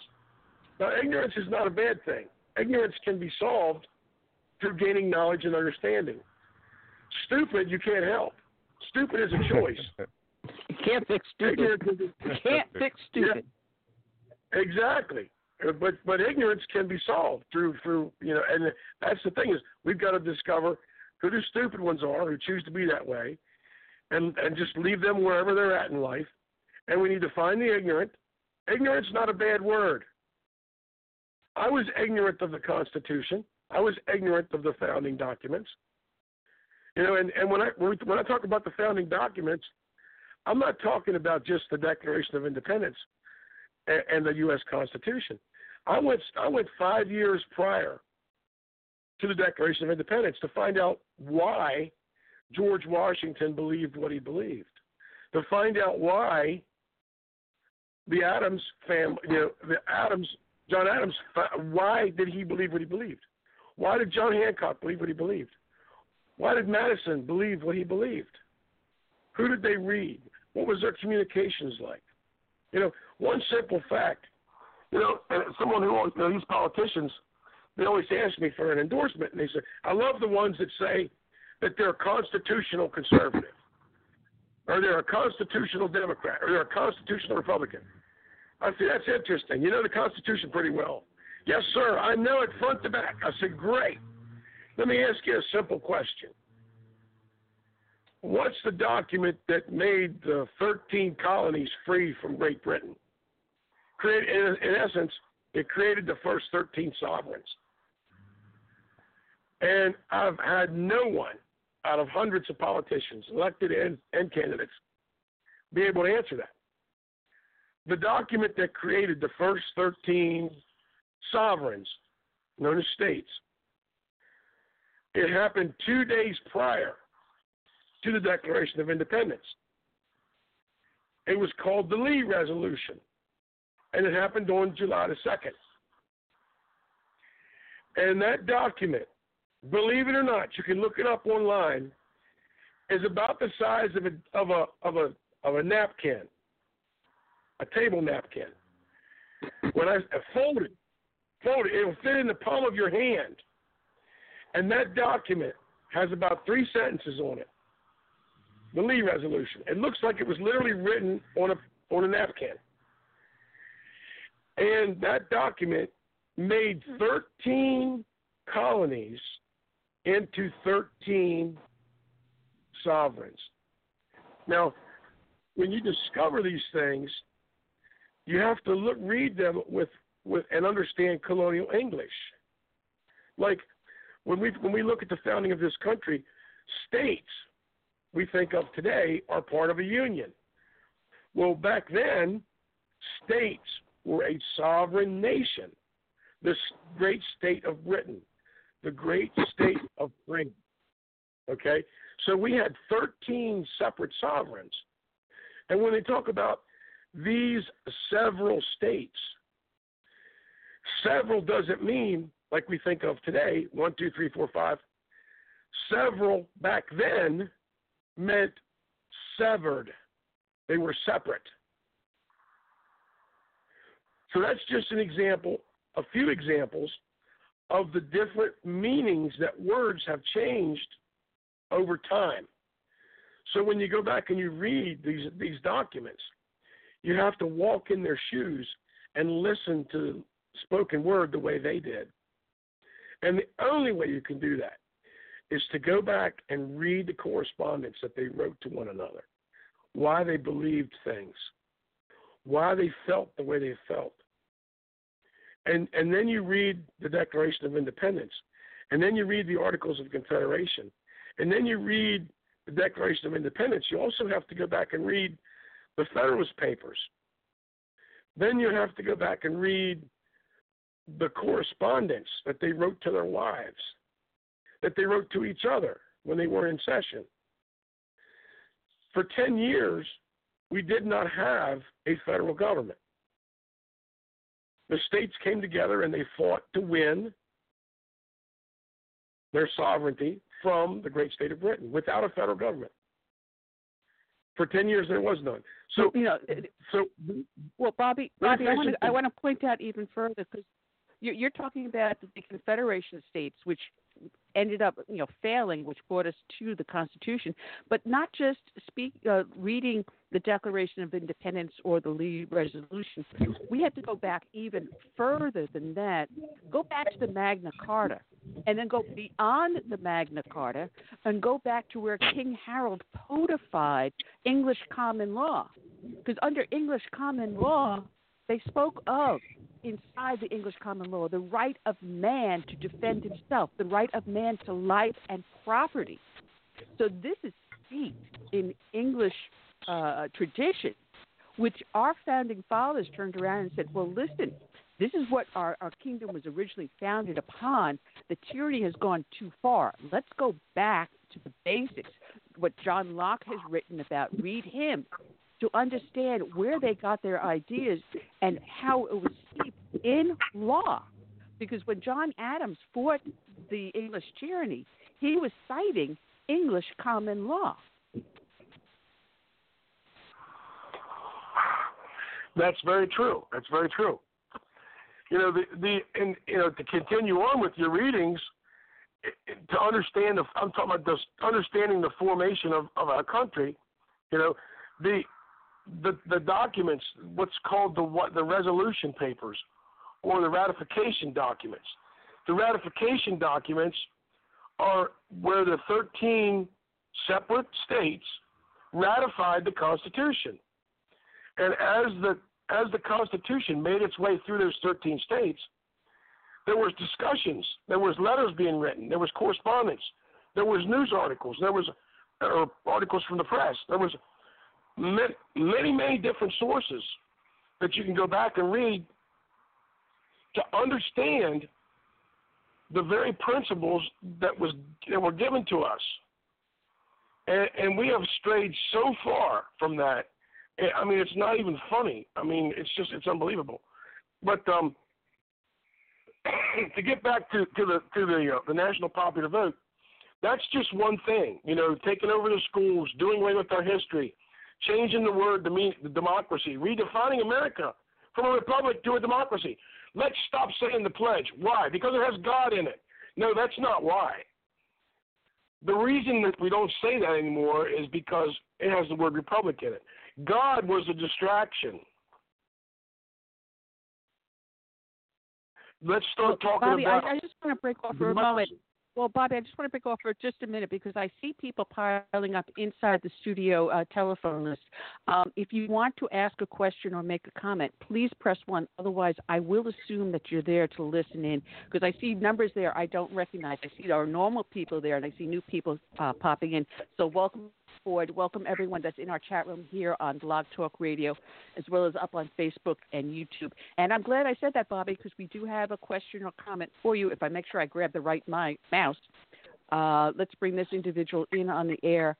If we can get there we go. Area code 405, you're on the air live with Southern Sense. I'm your hostess, Annie, the radio chick. Our guest is Bobby Lawrence of ProtectYourVoteUSA.org.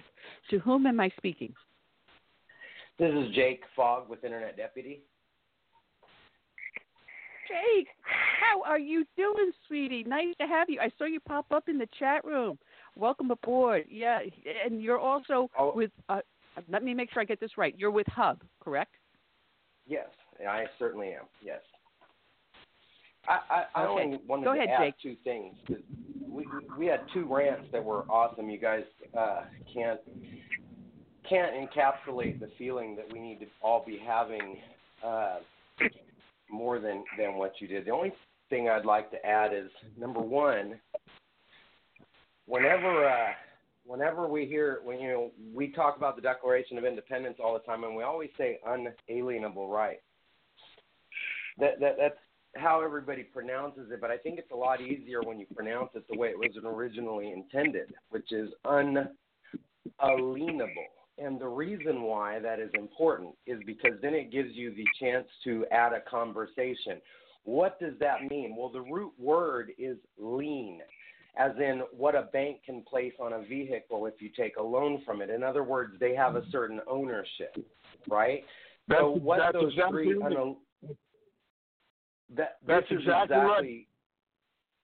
And the problem is once people get more of when you're trying to have these conversations with the more ignorant, you can say, look, our founders intended us for us not to be able to have the government place a lien on those rights. And the other thing I wanted to add was that when we're talking to some of these people, we definitely need to know the Constitution and the Declaration. But a lot of these people, the only way, and I talk to a lot of African Americans, I talk to a lot of Hispanics. I'm bilingual. My girlfriend is from Mexico legally.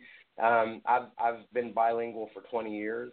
And when I'm talking to a lot of these people, a lot of them are real easy to reach, but you've got to put it into terms that they understand. And when you start showing them things like, how at one time during the Depression, blacks had a lower unemployment than whites until the union stepped in and created what, was one of the first forms of minimum wage, and how they were, heavily represented in the construction industry, for example. Or if you give them the actual numbers that, the whole black on white cop thing is actually a fallacy, that blacks get shot more proportionately than whites, and that's actually not true.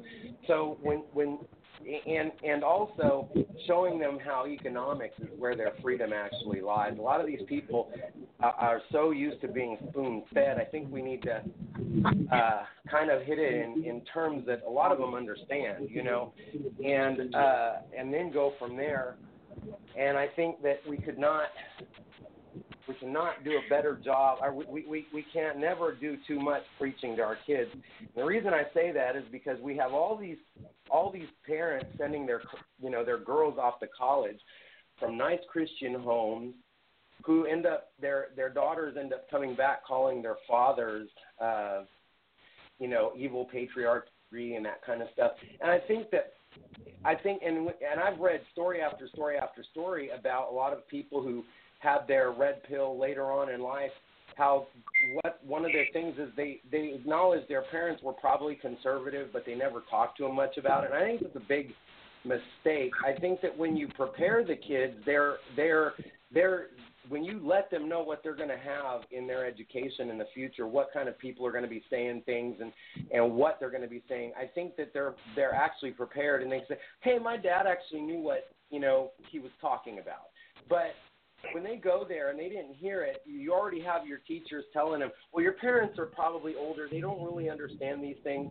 I think that it's really important that the parents prepare them ahead. At least then they have some idea what they're going to be up against, and they're not going to think they're getting some kind of new information that all of a sudden their parents aren't smart enough to disseminate, Yes, I know exactly what you're saying. Well, you made very, very good points. Very, very good points. Yep. I mean, I think that. Well, I want to mention. Go ahead. Well, I was going to mention, Jake, that you've got Internet Deputy. People should check you out on Internet Deputy, but you also got the social website Hub Life that they can check out. But both of you mentioned education, and this is something I pulled out, and I thought it's extremely important to know because, the Democrats on the trail right now are all talking about the government will pay off or forgive your college debt. Now, this is very interesting. 62% of Democratic primary voters have a college degree. 29% have a postgraduate degree. Master of Arts students make up 17%. Now, catch it, 17% of student loan borrowers, but owe 38% of the student loan debt.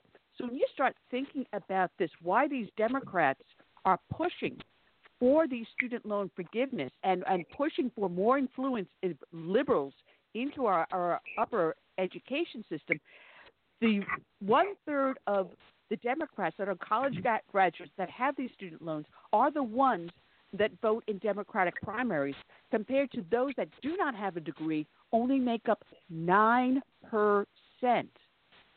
Look at the way they're using our education system against it. So if they brainwash these kids and convince us that we are a democracy and not a republic, that the Constitution is a living document, not the cement foundation upon which we stand, then you wonder why these kids are so gullible and fall for this. Free money, free education, free phones, free housing, free this, free that. Government will take care of you from cradle to grave. And there goes the American dream. I want you to address that, Bobby. Oh, you're exactly right. I mean,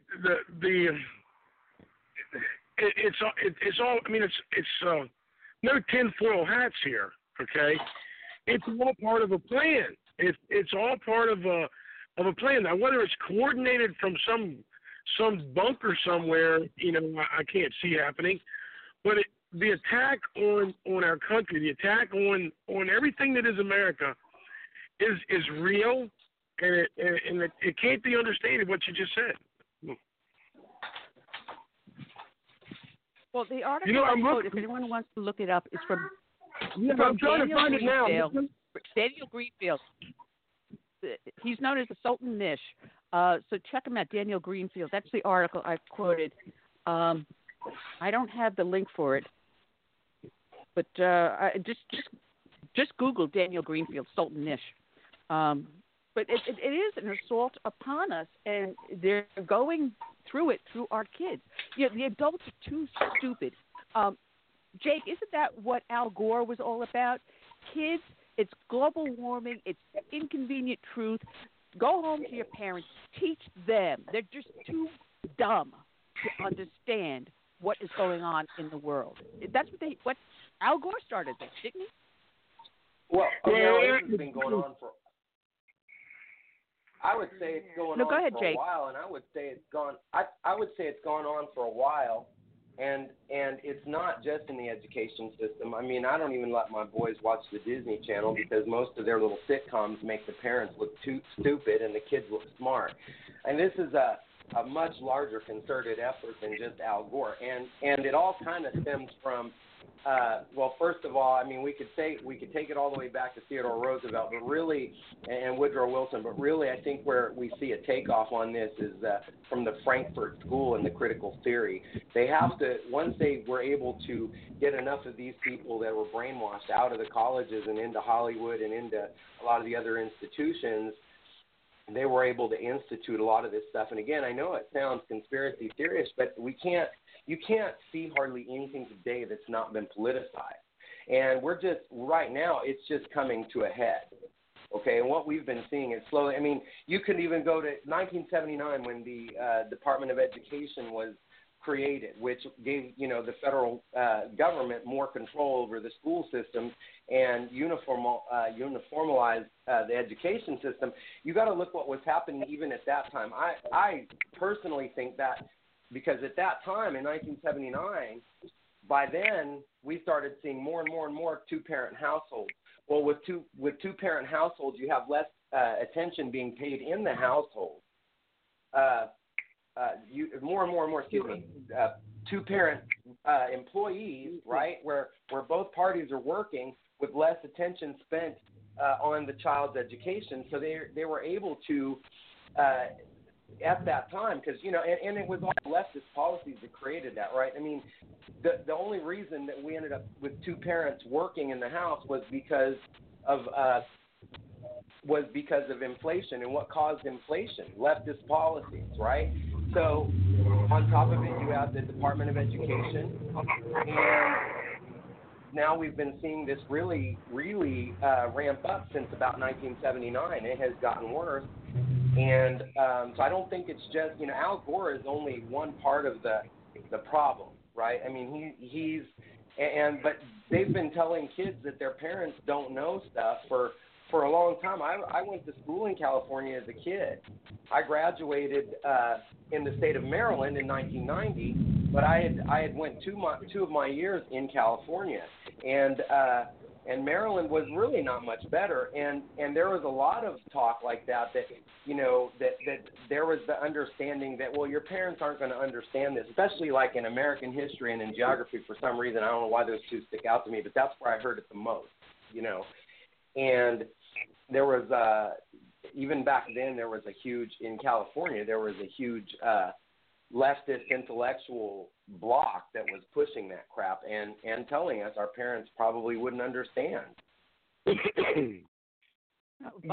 very true. Bobby? It's undermining the family, the nucleus, the nuclear family they call it.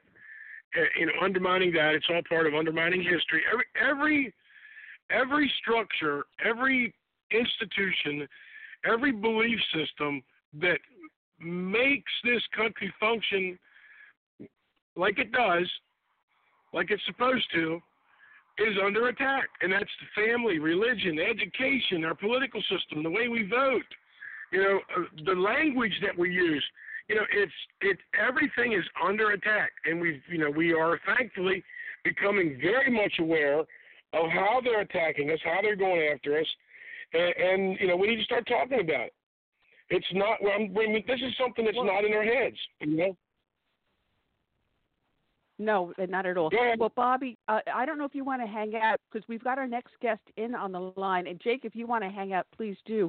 I want to bring in our next guest. He is the author. If I can get the right mouse again. Jake, I want to thank you for joining us. I'm telling people.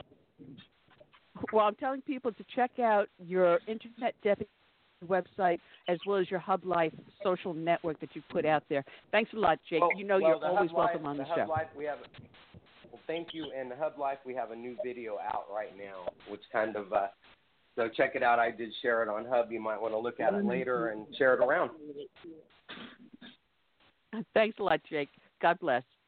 All right, check out Jake Fogg on Hub Life as Internet Deputy. Let's bring on our next victim into the bullpen. He's the author of Liberation Day, National Empowerment of the Constitution, Eric Martin. Good afternoon, Eric. How are you doing today? I'm doing great. Thanks so much for having me on, Ann. All right. I'm holding on to my buddy, Bobby Lawrence, who is the webmaster of ProtectYourVoteUSA.org, because we're talking about the attack on the Electoral College. And some of the things that you write with is about the constitutionality of certain aspects of our government. And since Bob is a constitutional I wouldn't say scholar, but extremely knowledge in our history and of the Constitution, I want Bobby just to hang on with us and join us in the conversation, if you don't mind. Wonderful. All right.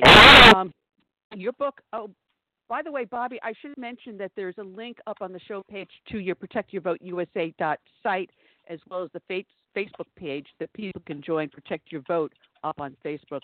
And Eric, your book is up on Amazon. People can click on the link on the show page to learn about it.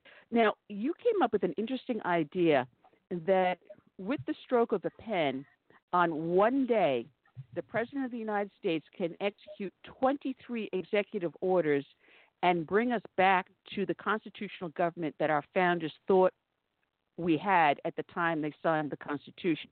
Am I getting the premise correct, or yes or no? 100% correct. I think you said it better than I could say it. And it's it's not perfect, but I'd say it's 99% better than what we have now. It gets us 95% of the way there, which is much better than what we have now. Now, what I liked about your book, and I always read my author's books. I should say there's 2 occasions in the 8.5 years I've done the show that I haven't. So that's a pretty good record. And I was enjoying the idea that you broke down and you showed through various agencies, through various branches of government, how it violates the Constitution and why certain things are unconstitutional, why Congress and Senate and the executive branch have overextended their powers, as well as going into various agencies that answer to no one have overextended their constitutional limits. And you explain why and how. Give me a couple of these examples so our listeners can understand what you're looking at and why you're doing what you're doing.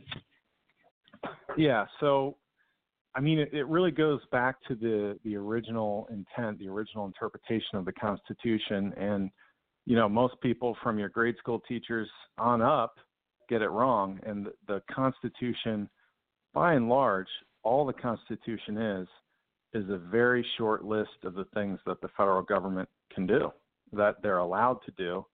And if it's not listed in the Constitution as something that the federal government can do, they're not allowed to do it. So the Department of Education is, one of my favorites that's totally unconstitutional, simply because the word education is never even listed or alluded to in the Constitution. Another one would and Bobby, feel free to jump in. Yeah, jump in. Eric. Yeah, I'll just list through a few of them because, you did mention that the legislative branch has overstepped their bounds, and really the executive, but even the judicial has really overstepped. Roe v. Wade is a great example. There's an executive order in the book to essentially reverse Roe v. Wade, and people think that if we do that, abortion will be illegal, and that's not true. All it does is put abortion into the hands of the states, so states can legalize it or illegalize it, just like the Constitution intended. The Federal Reserve is totally unconstitutional. It gets audited and ended with the stroke of a pen. You've got the CIA. All wars that are undeclared will be ended. The Department of Homeland Security is gone. Health and Human Services is gone. The Department of Energy and Labor. Now, I should say there are very small pieces of some of these that do move into other agencies because maybe they dealt with the Army or something like that. But for the most part, these totally get essentially taken away. Yeah, that's very true. We need to return.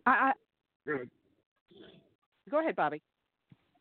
Yeah, it's very true. We need to return to, a constitution. I think we're living in a post-constitutional America right now, and one of the things that's becoming very clear to a lot of folks. And Donald Trump has really helped. I mean, I don't know if you support him or not. But one of the things that he's done is he has peeled back the onion to show what the deep state, what the federal government has been doing to us, and who is behind it all. I mean, he's exposing them one by one. And, you know, with social media and a lot of the patriots that are on social media, the truth of what we have lost is coming to light. You know, folks like yourself and Ann and C.S. Bennett and you know, we are making a difference because there is an awakening that is happening across this country.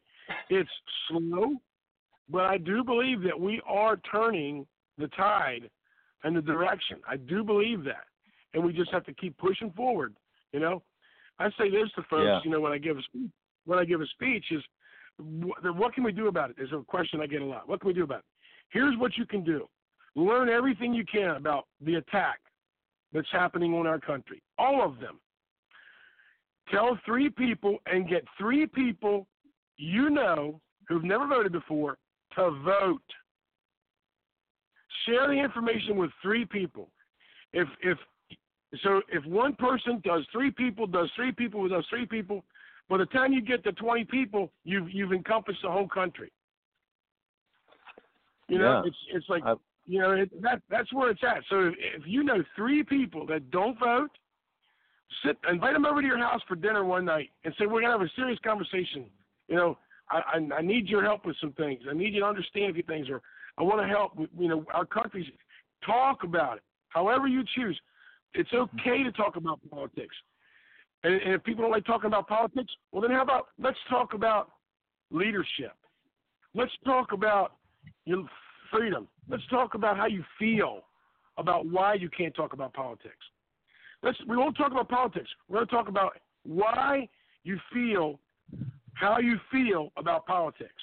And that's the opening, because we've got to start getting more people involved with understanding the history, you know, and getting them doing something about it. You know, one of the stories that Chris Ann Hall talks about is, you know, we're all on vacation somewhere and we left our car at home. We're in a different state. We left our car back at home in the driveway.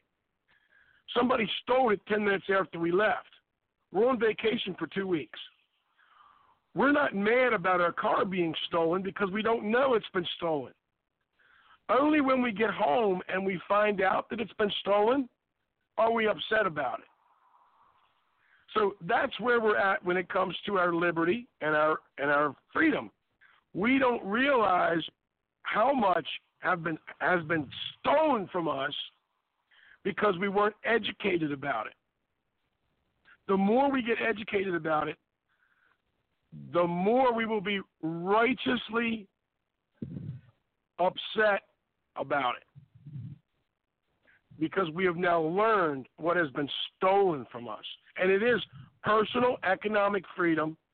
You know, I hate money, but money buys us freedom. Money buys us things. It buys us freedom. It buys us time. It buys us a sense of security. It buys us calmness in our life.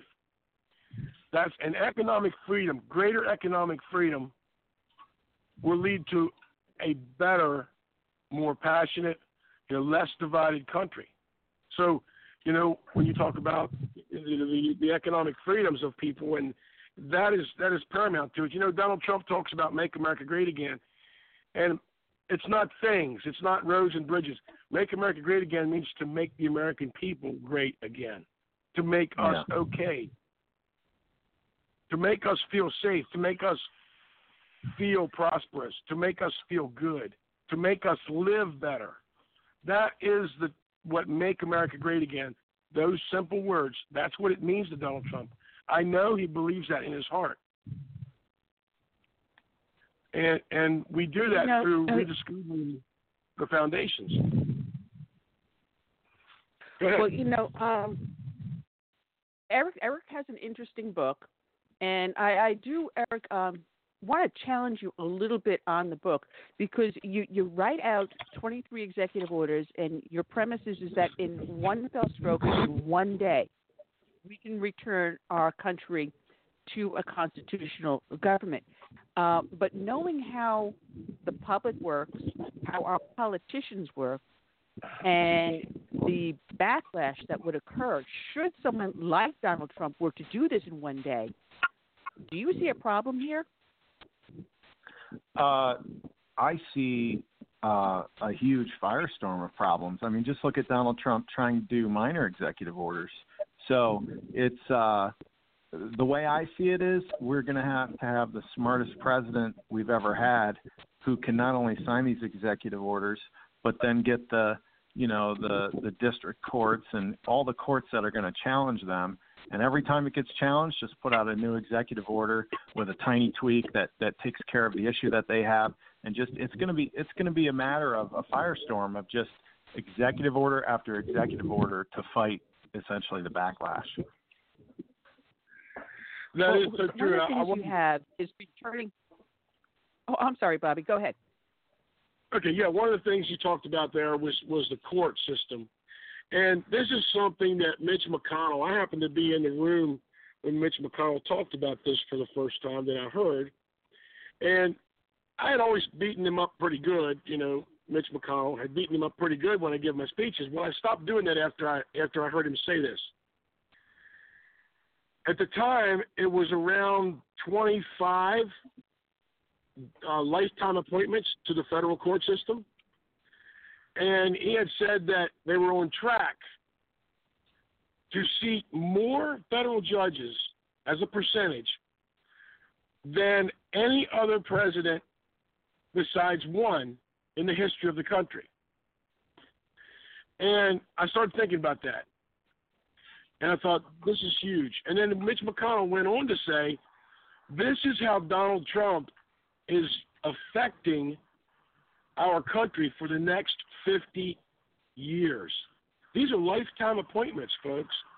Now, that was then. The last count was around 105 lifetime appointments to the federal court system, and they were all Donald Trump. And this with Mitch McConnell. Now, this is how we change and restore this country. I'll give you, for instance, the Ninth Circus. I call it the circus because it's the Ninth Circuit. And the Ninth Circus. I caught that. Yeah, the Ninth Circus is now, due to Donald Trump, evenly split, 7-7. And that was the one that was giving him the most problem. So guess what? Donald Trump is winning behind the scenes, drawing fire, taking the arrows, taking the slings, while he fundamentally restores this nation's rule of law. Yeah. And that is gigantic. Well, Eric, I want to bring... Go ahead. Well, Bobby, you've got a perfect point here, which is where I'm bringing this back to Eric, the author of the book Liberation Day, that he is doing basically what you're saying he should be doing, slowly dismantling the swamp, going after first regulations, then going after certain departments, getting them to pare down, and maybe trying to merge them into other areas in which then he can close them down. He's doing it subtly and in the background. When I was reading your book and you attacked things such as Medicare and Social Security and dropping them back to the state, if you were to do that overnight, the states can't handle it. They're not set up. So when you did your 23 executive orders, did you do this deliberately to provoke such a thought and reaction? Or did you think that maybe if we can then start to transfer these powers back to the state over time, it might work better? What was your idea on saying, let's do it in 24 hours? My idea in the 24 hours, and really you sign it on the spot if you become president. If you're not president, I guess you take longer maybe. But the concept is that someone should run on this platform. I think someone should run on this platform. And so the states will have probably at least a year knowing, oh, this guy could win, and then it's what, from when you're elected, 3 or 4 months, so that it'll give them time to put stuff in place, sort of stopgap emergency measures to help Social Security and Medicare. When you look at these programs, the thing is, the states largely they largely have a say in Medicaid already. So to just convert that into Medicare, the stuff is in place. It would not be as hard as we think to just send a check out to every single person and raise taxes a little bit. And quite frankly, some states probably won't. And people will say, well, shoot, I better move to another state where they're actually giving out nice Social Security checks. And not only that, but these Social Security checks, I think there's a provision in there to essentially give people what they're owed. We're not going to just rip them off. We give them what they're owed, and we close it that day. Yeah, that's exactly right. Yeah, there's no federal, Constitution. It's not in the Constitution for the federal government to take care of our retirement. Yep. No. Yeah. So. No, and I've said long ago, if I were able to take that money I paid into Social Security and Medicare all those years and invest it on my own, at this point I'd be a millionaire sitting back, not worrying about going from check to check. But instead, government said this is a way to make you permanently dependent upon government. We're going to feed them the line. We're going to give you Social Security just so because we don't trust you to be responsible enough to save for your retirement. So we're going to take care of you, and we'll hold your money. We're going to give it back to you without interest, without dividends, and we're also going to regulate how much of your money we're going to give you back. And we fell for it. It's horrible. Eric. Yeah, I mean, one of my inspirations for this was Ron Paul's Plan to Restore America. That came out, I think, late 2011, when he was running for 2012. But the thing is, his Plan to Restore America, might cut departments by 30% or 50% or whatever it did.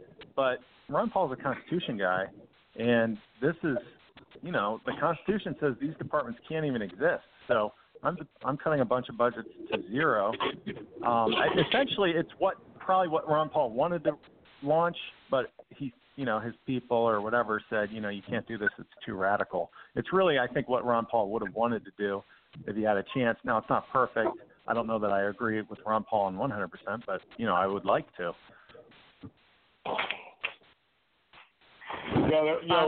That's go ahead. One of the things you had said about Social Security, if you go back and read the transcripts from when they were having the debate when they passed Social Security, one of the things that they talked about was the fact that, by and large, the majority of the population who paid into the system would not live long enough to recoup any of the benefits of the system. And there was actually some mathematical calculations done for the funding model that counted on a certain number of people dying before they reached the retirement age. Well, guess what they've done? They've extended life expectancy. The average age is way up, and they've also increased the retirement age of when you can receive your Social Security. So it's a constant battle between the math versus what they can take from us that we'll stand for, that we'll sit down for. So it's a constant battle. It's the greatest Ponzi scheme that was ever perpetrated on the American people. It needs to stop.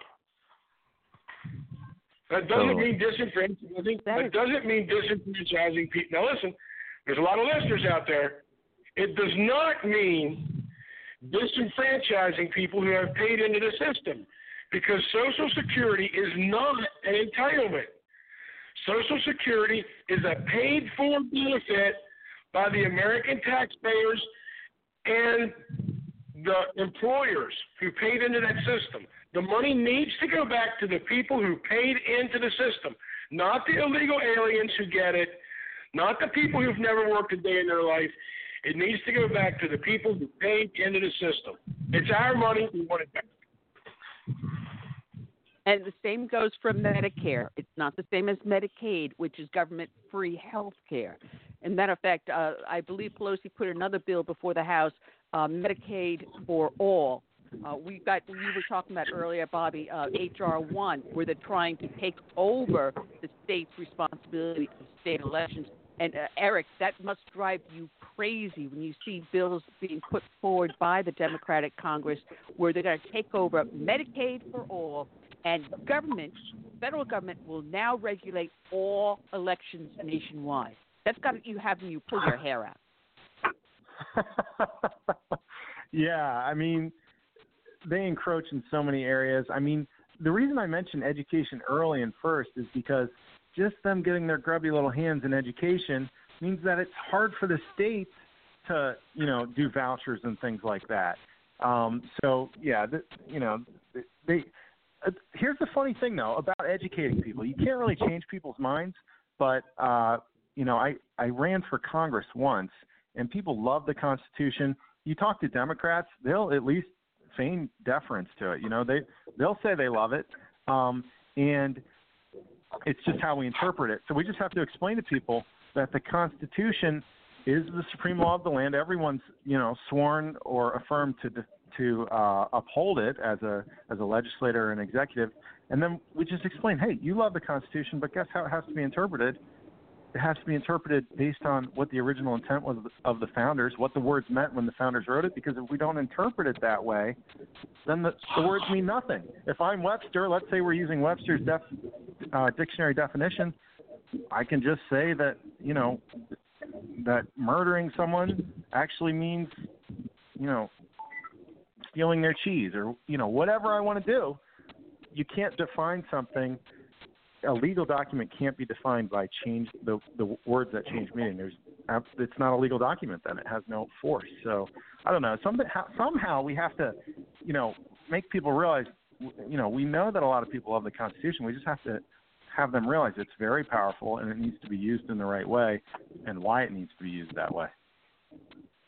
That's exactly right. The Supreme Court, one of the Supreme Court justices, I think it was Clarence Thomas, he talked about this, in a speech he had given, and he talked about the fact that maybe we on the Supreme Court, maybe we should not worry too much about precedent, about rulings.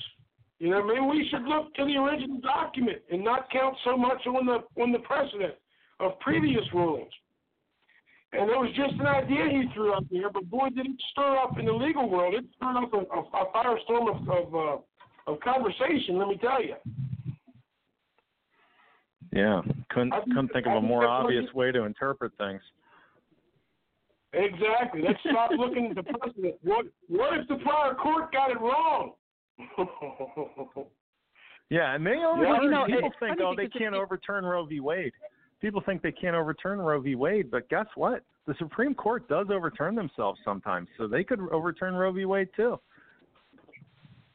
Yeah, like prohibition. They overturn prohibition. Curtis, I'm going to refer people back to our show this past Friday when we had Morgan Magnet on with his book about Clarence Thomas and how Clarence Thomas has been laying the foundation for the Supreme Court in the future to do those very things. By his dissenting and assenting arguments, he's been laying the foundation saying this is where the Supreme Court got it wrong in the past, and this is the way our founders wanted the Constitution to be interpreted. So it's being subtly done. In the background, we see Trump doing his end with these regulations and departments, but yet we also see Clarence Thomas doing it with the Supreme Court. It's at work. There is an undercurrent at work here in the nation. Eric? Yeah, I agree. I mean, I'm excited. I mean, to me, I was. My friend told me about Ron Paul. It took me essentially 2 speeches to get on board with him. The first speech, I thought he was crazy. But my thought is that he reignited a movement that has been an undercurrent, and I think we're still riding on that movement, and I think it is bubbling and growing stronger. But it's almost like we need a point person like another Ron Paul who can just take the bull by the horns and really keep inspiring more and more people. Maybe I'm wrong, but I don't sense that there's a Ron Paul type sort of taking up what he stood for. I mean, there are types, but I'm saying someone is charismatic and yeah. I thought that's exactly what Trump was doing, taking it one step further, though. Well, here's the thing with Trump. I appreciate a lot of what Trump's doing, but at the end of the day, I look at some of the decisions he makes, and I do question whether he is 100% on board with the original intent of the Constitution. And I hope he is. I think he would probably say he was if we asked him, but it's a matter of getting people in place under him that understand it as well. Well, let me share this with you about President Trump, and when it comes to the Constitution, okay? President Trump has taken it upon himself, since he's become president, to learn much, much more than he ever thought he would need to about the Constitution, the Electoral College, the original intent. It's something that he has taken upon himself to understand and get advisors around him that understands the liberty and freedom that was talked about in the Constitution, the framing documents. Now, that being said, one of the big things that when I'm fighting this fight against the national popular vote, that the left likes to throw around, and Saul Nimitz and Michael Steele, yes, that Michael Steele, the former RNC chairman, he's working for the national popular vote movement. He previously, now when I say he, I mean President Trump, Donald Trump, has previously talked that the Electoral College is something he would support in a democracy. I mean, that the national popular vote is something he would support in a democracy. And then he later tweeted out that the Electoral College is bad for democracy and all that stuff. So recently, he has put out two separate tweets in conjunction with one another explaining that he now understands the reason for the Electoral College. And he understands why it was put into place, and he fully supports the Electoral College. If the national popular vote had been the rule at the time, he would have campaigned differently, mainly in California and New York City. Yeah, so that's totally. what he said. So that's something, I've gotten to a lot of people around him. I have contacts to a lot of people around him that's close to him. And one of the things I tell every one of them that'll listen is we're not a democracy. If we were a democracy, Hillary Clinton would be president. And that wakes them up. Yeah. If we sort of look at what went down and what could go down, I think the question really is, what's our best alternative? Do I think Trump's perfect? Do I think he has as much constitutional sense as Ron Paul? Maybe not. But like you said, he's learning and he's growing, and that's amazing. But what are we up against in 2020? Pretty scary prospects if it's up against one of these Democrats that I see running. So, I mean, I don't think there's any question in my mind that we need Trump to win in 2020, assuming he's up against one of these Democrats. And hopefully he'll just keep getting wiser and learning about the Constitution even more for another 4 years. Yes, exactly. Well, and that believe me. Yes, indeed. Well, it seems that so, Kamala Harris's I was going to say Kamala Harris's ex-lover was predicting that it's going to be Kamala Harris and Buttigieg, whatever his name is, as vice president. That would be an interesting ticket going up against Trump-Pence. You got the circus on one side and America on the other side.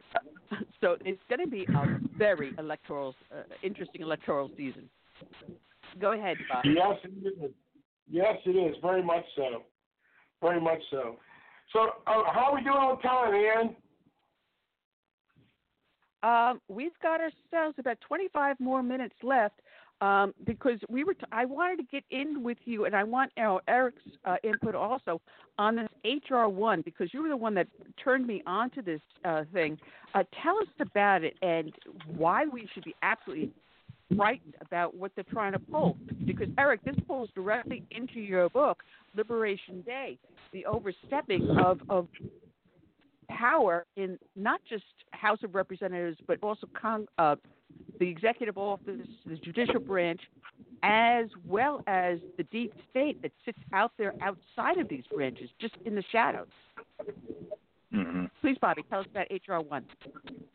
Yeah, HR1 in essence it federalizes all national elections. So you would have the Senate would be a national election, would be run by the federal government for each state. You have all the U.S. House of Representative seats would be ran by the federal government. And, of course, the presidential elections would happen at a federal level. And what it does is it's the largest attack on state sovereignty in American history. The 50 states, the 50 sovereign states elect the president. The 50 sovereign states elect their own representation based on their own laws. And the federal government, just imagine if you had a national president, imagine all the corruption. To corrupt the election, you'd have to have corruption happen at the same time, the same way, in 50 different states in multiple locations.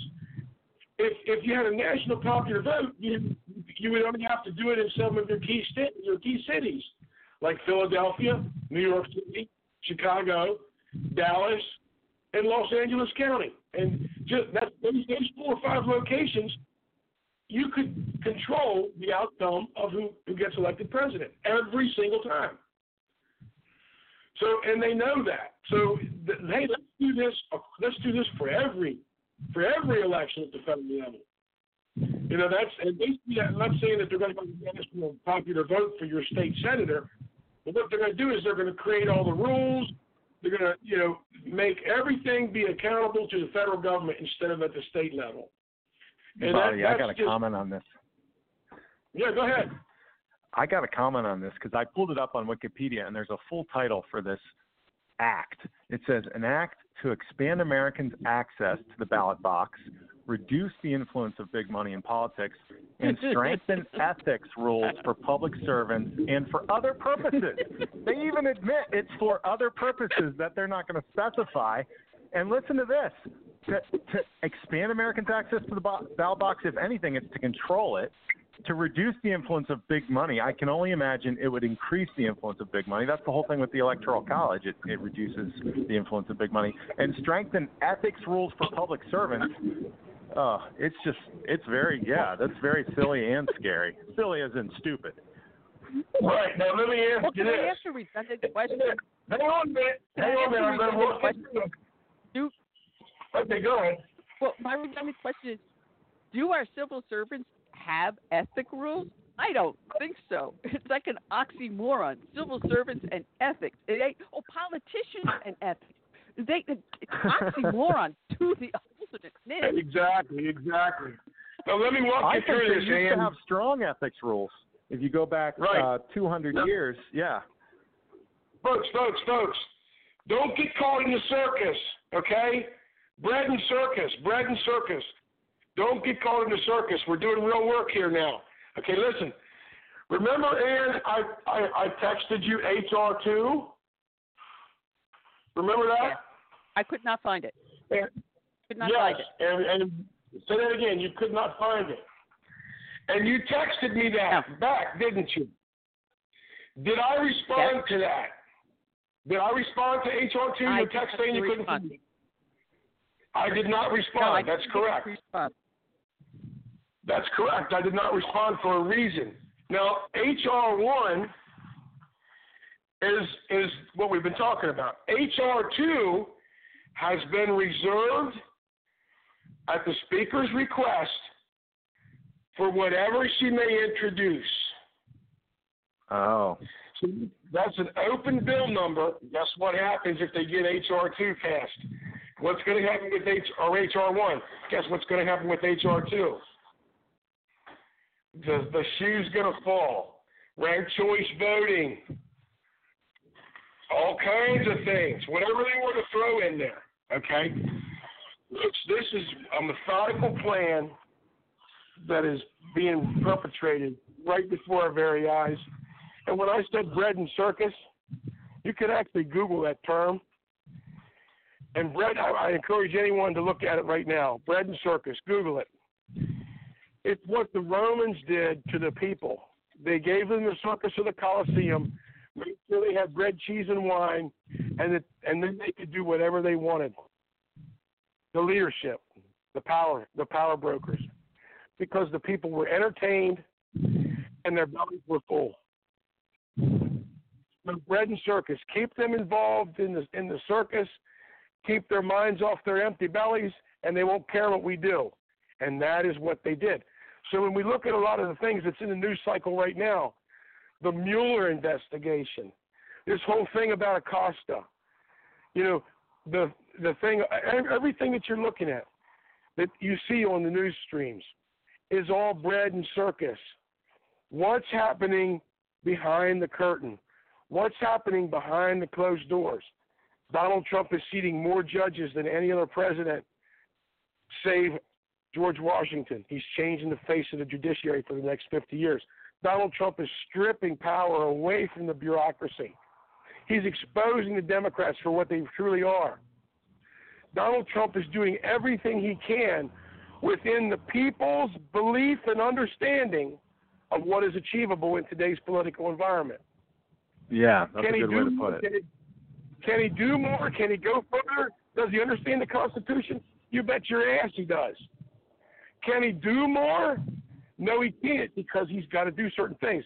That's like this whole thing with lock her up. This whole thing with why isn't Trump arresting people?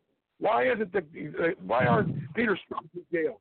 Why is James Comey walking around free? Okay? And I explain it to people. You've got 2 years, and then Donald Trump could potentially, he gets elected, he's sworn in. You've got 2 years where he could lose the House and lose the Senate. Statistically speaking, it's more than likely that he was going to lose the House and the Senate. Okay? So what happens to his inquiries and his investigations? In the first 2 years, he starts indicting people. He loses the House, he loses the Senate. Guess what? It goes nowhere. So it's a methodical plan. Donald Trump needs to expose these people. He needs to expose the cabal to the American public, so that and then we'll see what happens in the midterm elections. We kept the Senate. Moving forward, now he can still keep seating judges. Now he can still keep seating Supreme Court justices. Now we can start to do the indictments. He's got 2020 in the bag. Save any voter fraud. He's got 2020 in the bag. Look at the idiots that are trying to unseat him. Okay, so now he's got 6 years. If you start indicting Hillary Clinton and Peter Strzok and Lisa Page and James Comey and Hillary Clinton and Barack Obama, if you start indicting these people, you've got 2 years worth of discovery. You've got 2 years for a trial. You've got 2 years for a sentencing structure. Okay? This is where we're at. It's a 10-year plan to restore personal liberty, individual freedom, and the rule of law back to Washington, D.C. and the country. And Donald Trump knows that. Folks, we're playing a long game here. We have to win every election, whether it's for dog catcher, the Board of Education, the local sheriff, the state representative. We have to win every election, every time, from now on, and for at least the next 10 years, to restore this country. We have to do it. We don't have a choice. Well, my question to you, both Bob and Eric, do you think Trump is setting this up for the next 6 years to allow Mike Pence to step in and run for 2 terms after he leaves? Is he setting everything up, the stage setting up, to bring conservatism back to the forefront so that the American public is ready for Mike Pence? Bob, take that first, and then let Eric. Mike Pence, what is Mike Pence politically? How's he viewed as the public? He's viewed as the calm statesman, correct? Yep. Is that correct? He's the calm, steady hand. All right? Donald Trump is going to go in there and upset the apple cart, right? We elected him to give Washington, D.C. the middle finger, and he did. After Donald Trump shakes things up, guess who's got to put it all back together? The calm, steady hand. Eric Trump or Mike Pence? Mark my words. I'm not wrong about very many things. Yeah, I'm not wrong about very many things, folks. Mike Pence. I don't see Eric Trump, honestly, because the Trump name will do it. Eric, what's your opinion? I'm just looking it up right now. I looked up MikePence24.com. You can buy that right now for $11.99. Might be a nice domain name to buy. And also Pence24.com is available for $9,999 right now. Also not a bad choice to buy. But the fact that these are both for sale and Pence hasn't bought them, I got to check MikePence.com.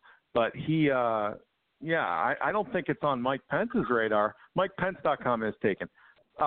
So, I'm guessing it's possible. I just haven't gotten that vibe. I'm not saying it's not in the works. I'm just saying I haven't personally gotten the vibe that it's going to be Mike Pence for sure. Exactly. It's too far out. But what my comments are speaking to, if you look back in history, I love to study history. Look back in history. The pendulum swings. Ladies and gentlemen, the pendulum swings. We had Barack Obama. We had Bill Clinton. We had a Bush. It swings back and forth and back and forth. We had Barack Obama. Now we have Donald Trump. One hated America. One loves it more than can be measured. One hated America and went around the globe saying that he did, apologized for us. We couldn't say God bless America. We couldn't say Merry Christmas. And then we have Donald Trump. God bless America. And I'm going to say Merry Christmas, whether you like it or not. And the pendulum swings. Guess what? The pendulum swings back after 8 years. Guess what happens? We've got to have a calm, level-headed statesman. That's what's going to be next. Folks, I'm sharing this with you. I'm not wrong. Here in Pennsylvania, folks know me very, very well. And across the country, mainly New York and a couple big cities. I've got a huge following. 14.2 million Facebook followers in one 28-day period. 3.2 million reactions to my posts in one 28-day period. So, and I'm wrong very stubborn about political things. This is what's happening. This is what's going to happen. We're going to look for the calm, level-headed statesman after Trump. Because Donald Trump you haven't seen nothing yet, believe me. This has all been setting the stage for the show to come. Wait till he's a lame duck president. Well, just wait. You got your popcorn in your hat. Yep. Get your night clothes on, your popcorn in your hat. It's going to be the show of a lifetime. Popcorn, huh? Especially with this Democratic cabal out there. Yep. Put your onesies on, grab your snuggie, and get some popcorn and some good something to drink, and sit down with your significant other and watch the show, because 2020 it's going to start. Believe me. I believe you're right. Absolutely. Yep. That's just like Go ahead. Well, we're down to our last 11 minutes here. And, Bobby, I'm telling people to go check out your website, Protect Your Vote USA. And this national popular vote is very, very scary. And thanks to you and Charlie Kirk of Turning Point USA, we're starting to push back. We're starting to see some states trying to reverse these compact resolutions. I know with your help, when you would let me know about what was going here in South Carolina, we were able to stop it here. It doesn't mean it's permanently stopped because, folks, this legislation, they'll show for a little while, then they'll bring it back when you think that you're not paying attention. Oh, so we have to stay vigilant. The left stays Democrats vigilant. are We have to persistent. stay just as vigilant. Absolutely. And Eric, what you point out in your book is that how our Constitution has been distorted and how we have allowed our freedoms and liberty to be eroded little bit by little bit. I don't think we can do 23 executive orders in 24 hours. I don't see that happening. But you give people something to think about. And maybe one by one we can start taking it. 250 agencies, you can say, that can be dismantled. Things can be brought back to the state, and state sovereignty would then reign supreme over federalism. You guys both have fantastic ideas and fantastic ways of expressing it. And, Bobby, I'm telling people, got to be involved in your website. We've got to stop this. Yep, it's protectyourvoteusa.org. Protectyourvoteusa.org. Or you can find us on Facebook at Protect Your Vote. The group has about 6,000 members in it. Join up and help us fight. That's what's coming down the pike. Yep. Yeah, so, we need warriors. It's unbelievable. You know, Stacey Abrams, I believe, is from South Carolina, correct? No, Stacey Georgia, Abrams. please. Shame on you. Oh, that's right, Georgia. Okay, that's right. Yeah. Okay, well that's good. So folks, yeah, I mean it's huge. You know what's coming down the pike. I mean, I'll just give you, for instance, about something I pointed out to a few folks. Do you all remember the letter that was printed in the New York Times? It was an insider in the Trump administration that basically lambasted President Trump and his foreign policy. Remember that letter from anonymous source? It was printed in the New York Times. Yeah. It was from someone on the inside, supposedly. Someone on the inside, supposedly. So that I had warned some folks that was coming down. About 2 weeks before that, I had seen on a friend of mine's telephone, they showed me some pictures of some documents that had some names on it. It was written in ink pen. And the names on it were very interesting. So I Googled them, and I found some things that said Mattis 2020. And I thought, well, okay, let me do some more digging. So I did some more digging, and I found out that Mattis and Kelly had gone to a couple of different consulting groups inside of D.C. and had done some polls on how well Mattis would go against Donald Trump in 2020. And then I Googled it, and I Googled something else, and I found out that there were 20,001 T-shirts that said Mattis 2020 that were purchased and shipped to Washington, D.C.